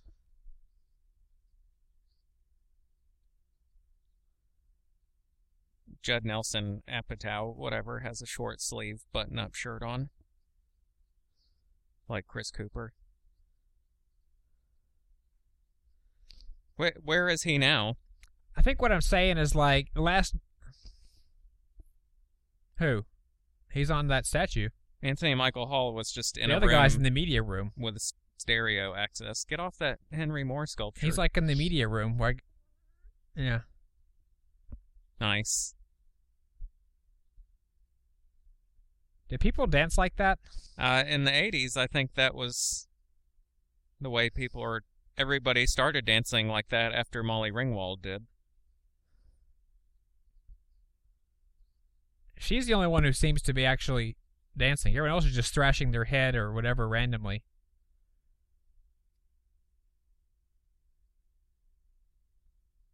Without... The music could be any song. It probably is. They weren't actually listening to this. Yeah, air guitar is not a form of dancing.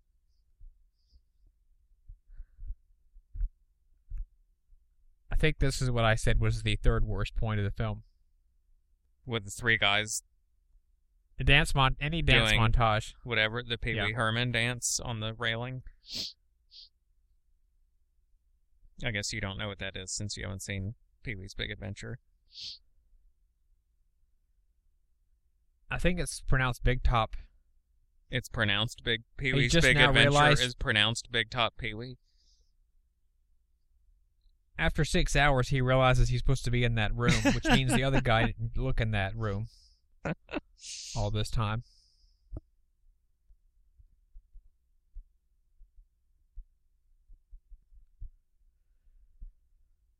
We got 9 minutes left, and they still haven't painted up Ali Sheedy. Maybe I have like the director's cut where they realize that was a mistake. Yeah. Look, he can't even bear to look at her because she has black hair and a black sweater and no rouge. Anthony Michael Hall's trying to buy a pair of her panties from her. Also, even though there's whatever, they were opposites and not friends when they came in, now like one girl is going to date Judd Nelson, one guy's going to date Ali Sheedy, but the nerd, the brain, is still like a pariah, an outcast. No one pairs up with him. Yeah. And he goes on to commit suicide in your high school. It's just more eugenics. It is. They're driving him to hang himself with a belt the second that his parents go to Trader Joe's for the night. I'm just saying there's a limit. There's a limit to understanding where John Hughes is concerned. Oh, so you're saying that it would strain credulity to have anyone like Anthony Michael Hall under any circumstances? Both in film, in real life, and he's reinforcing it in film. Yes.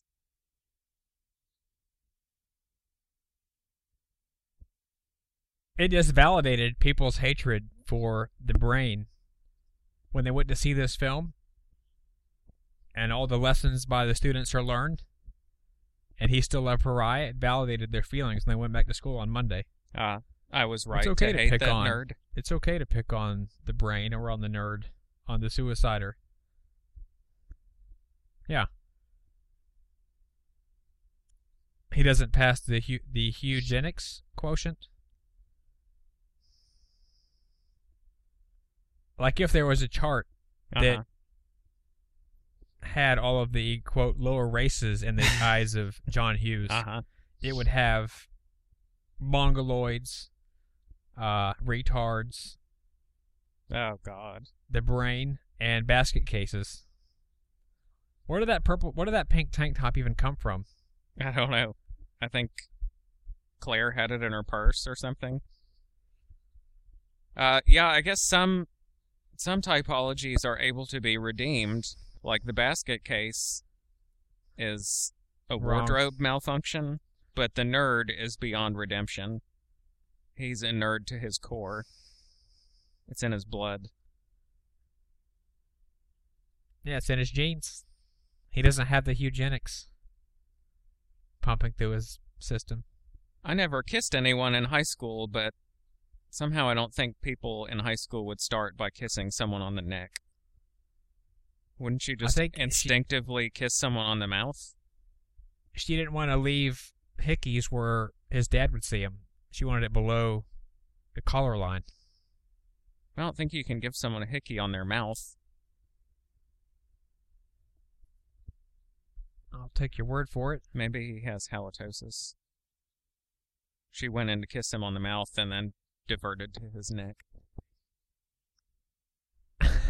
He said he had herpes right in the previous scene. I never dated anyone in high school. Right. It actually isn't true. I dated a lot of people. But for the sake of the story, I never dated anyone in high school. If I did, it would have been Ali Sheedy, and I also would have broken up with her if she came to school looking like that the next day. Right. Unless it was a joke.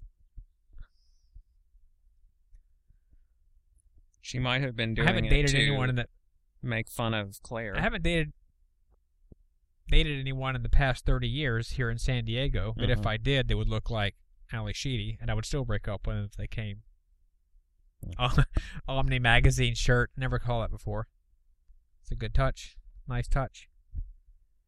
Omni was like the, quote, science magazine published by Bob Guccione. It was? It was all... I didn't realize that. It was whoever published Penthouse, but it was all pseudoscience. Is that John Hughes driving the car? Edward James Olmos is her dad. Whose dad? Ali Sheedy's dad? Yeah. What a bunch of shit. He should have been ashamed of himself.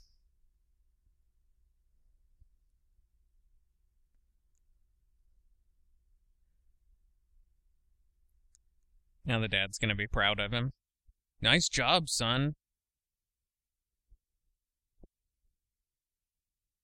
Of course, he probably thinks it's more gay to date women. A real man would date other wrestlers in his dad's eyes. This is where we need Deshaun Warlock to let us view characters from the bully, the side of the bullies, the winners. Yes, the winner. I wouldn't say he's a bully. He's definitely a winner, though. I think it was a mistake for Ali Sheedy, for the basket case, to change just to be accepted by the jock. I think it's wrong. Yes. The wrong message. But from other points of view, from like Deshaun's point of view, he probably doesn't see the problem. Makes sense to him. So you think he subscribes to the winners, win by whatever means necessary? You must adapt to win.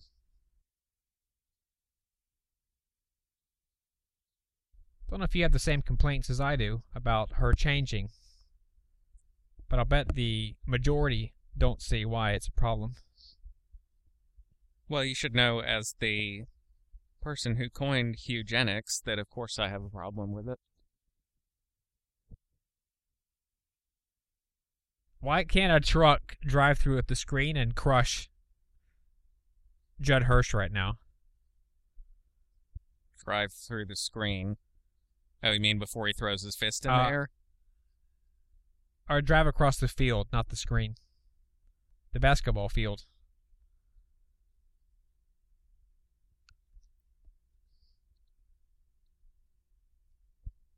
It's funny, Nice. this song, while you think it is a awesome song while it plays, if you ever try to listen to it outside the context of this film, you have no care for it. I think it's okay to say when I was quoting. I'm going to leave that one in. Quoting the chart of the races. Yeah, the kind of thing that John Hughes, a term he would use. Much like any time I said the word quote in this tweak, it was always quoting John Hughes because he thinks that term is okay. So I only got 3 things to bleep. And one of them is my own name. I would say that this might be one of our most successful tweaks at shattering childhood myths. People probably look back at this movie fondly, feel like they could relate to things in it, identify with situations, sympathize with characters. But now anyone who has listened to this, either, if they still feel that way, realize that they are a eugenicist, i.e.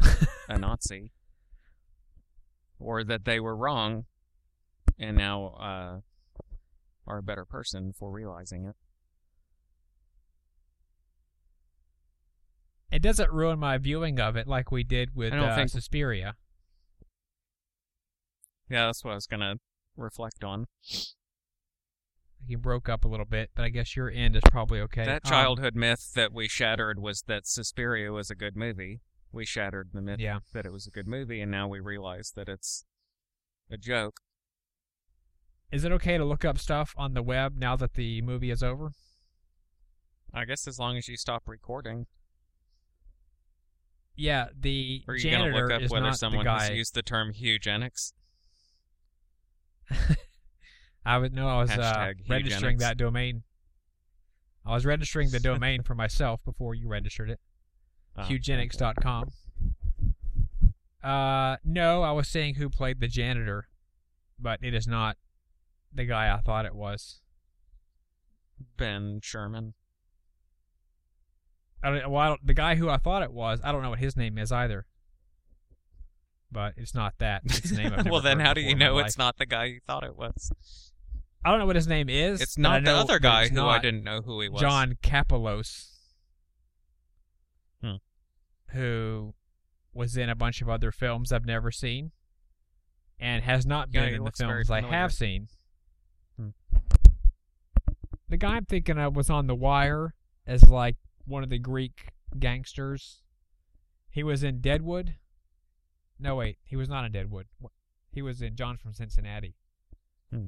One of the Deadwood alumni shows. Oh, he was on TD. He's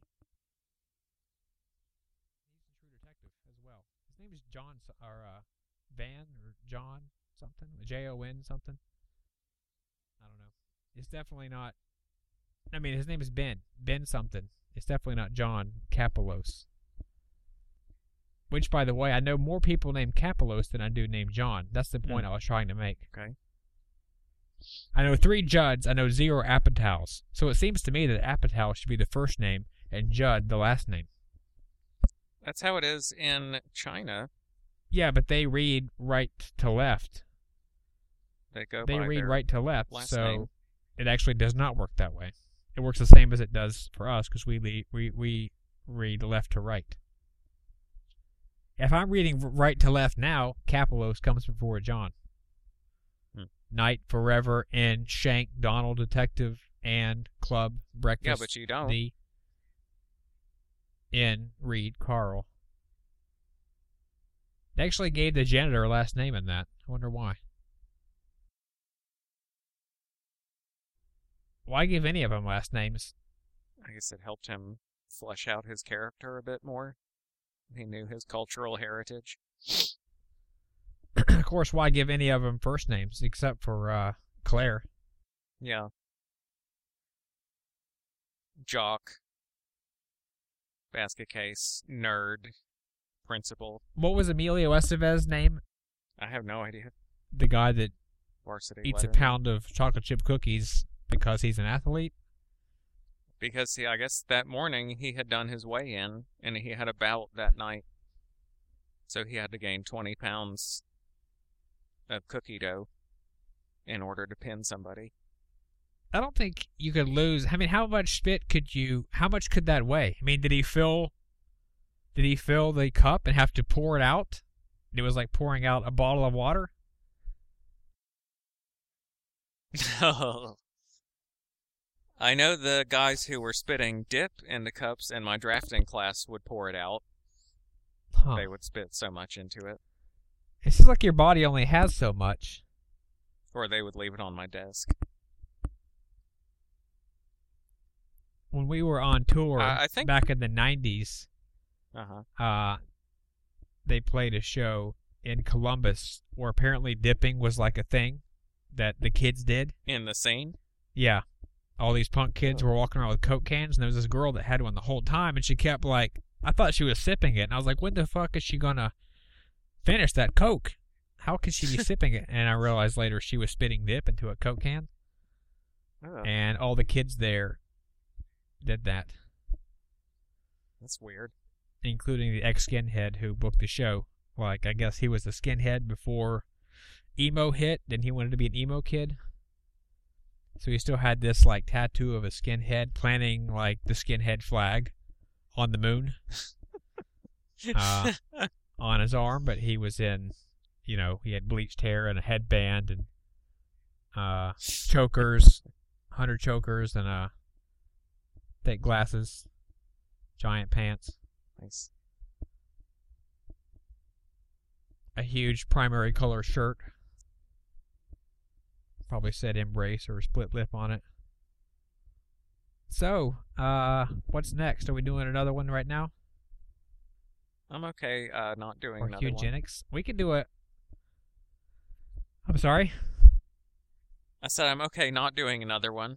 I think I've peaked.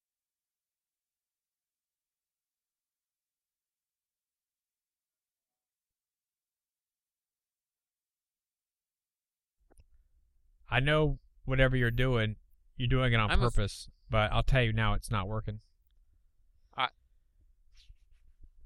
I don't know what you're talking about, but The noise you were trying to make. I do need to. I'm not trying to make a noise on purpose. I'm just getting out of my chair because if I keep sitting like that, I'm going to shit in my pants. So I probably need to clock out. Is that a suitable finale for the tweak? Yeah, thanks for joining us, Tweak Hards. Hello. Please. Yeah, I'm here. I seriously need to get off. Bye, everyone. Join us next week for Wild Hogs, starring John Travolta and Martin Lawrence. You have been listening to Film Tweakers. Please visit on the web at filmtweakers.com to hear more movies getting tweaked. You can also find us on iTunes, as well as at twitter.com/filmtweakers. Send us an email or tweet us a tweet if you'd like to tweak our performance or to suggest the next film.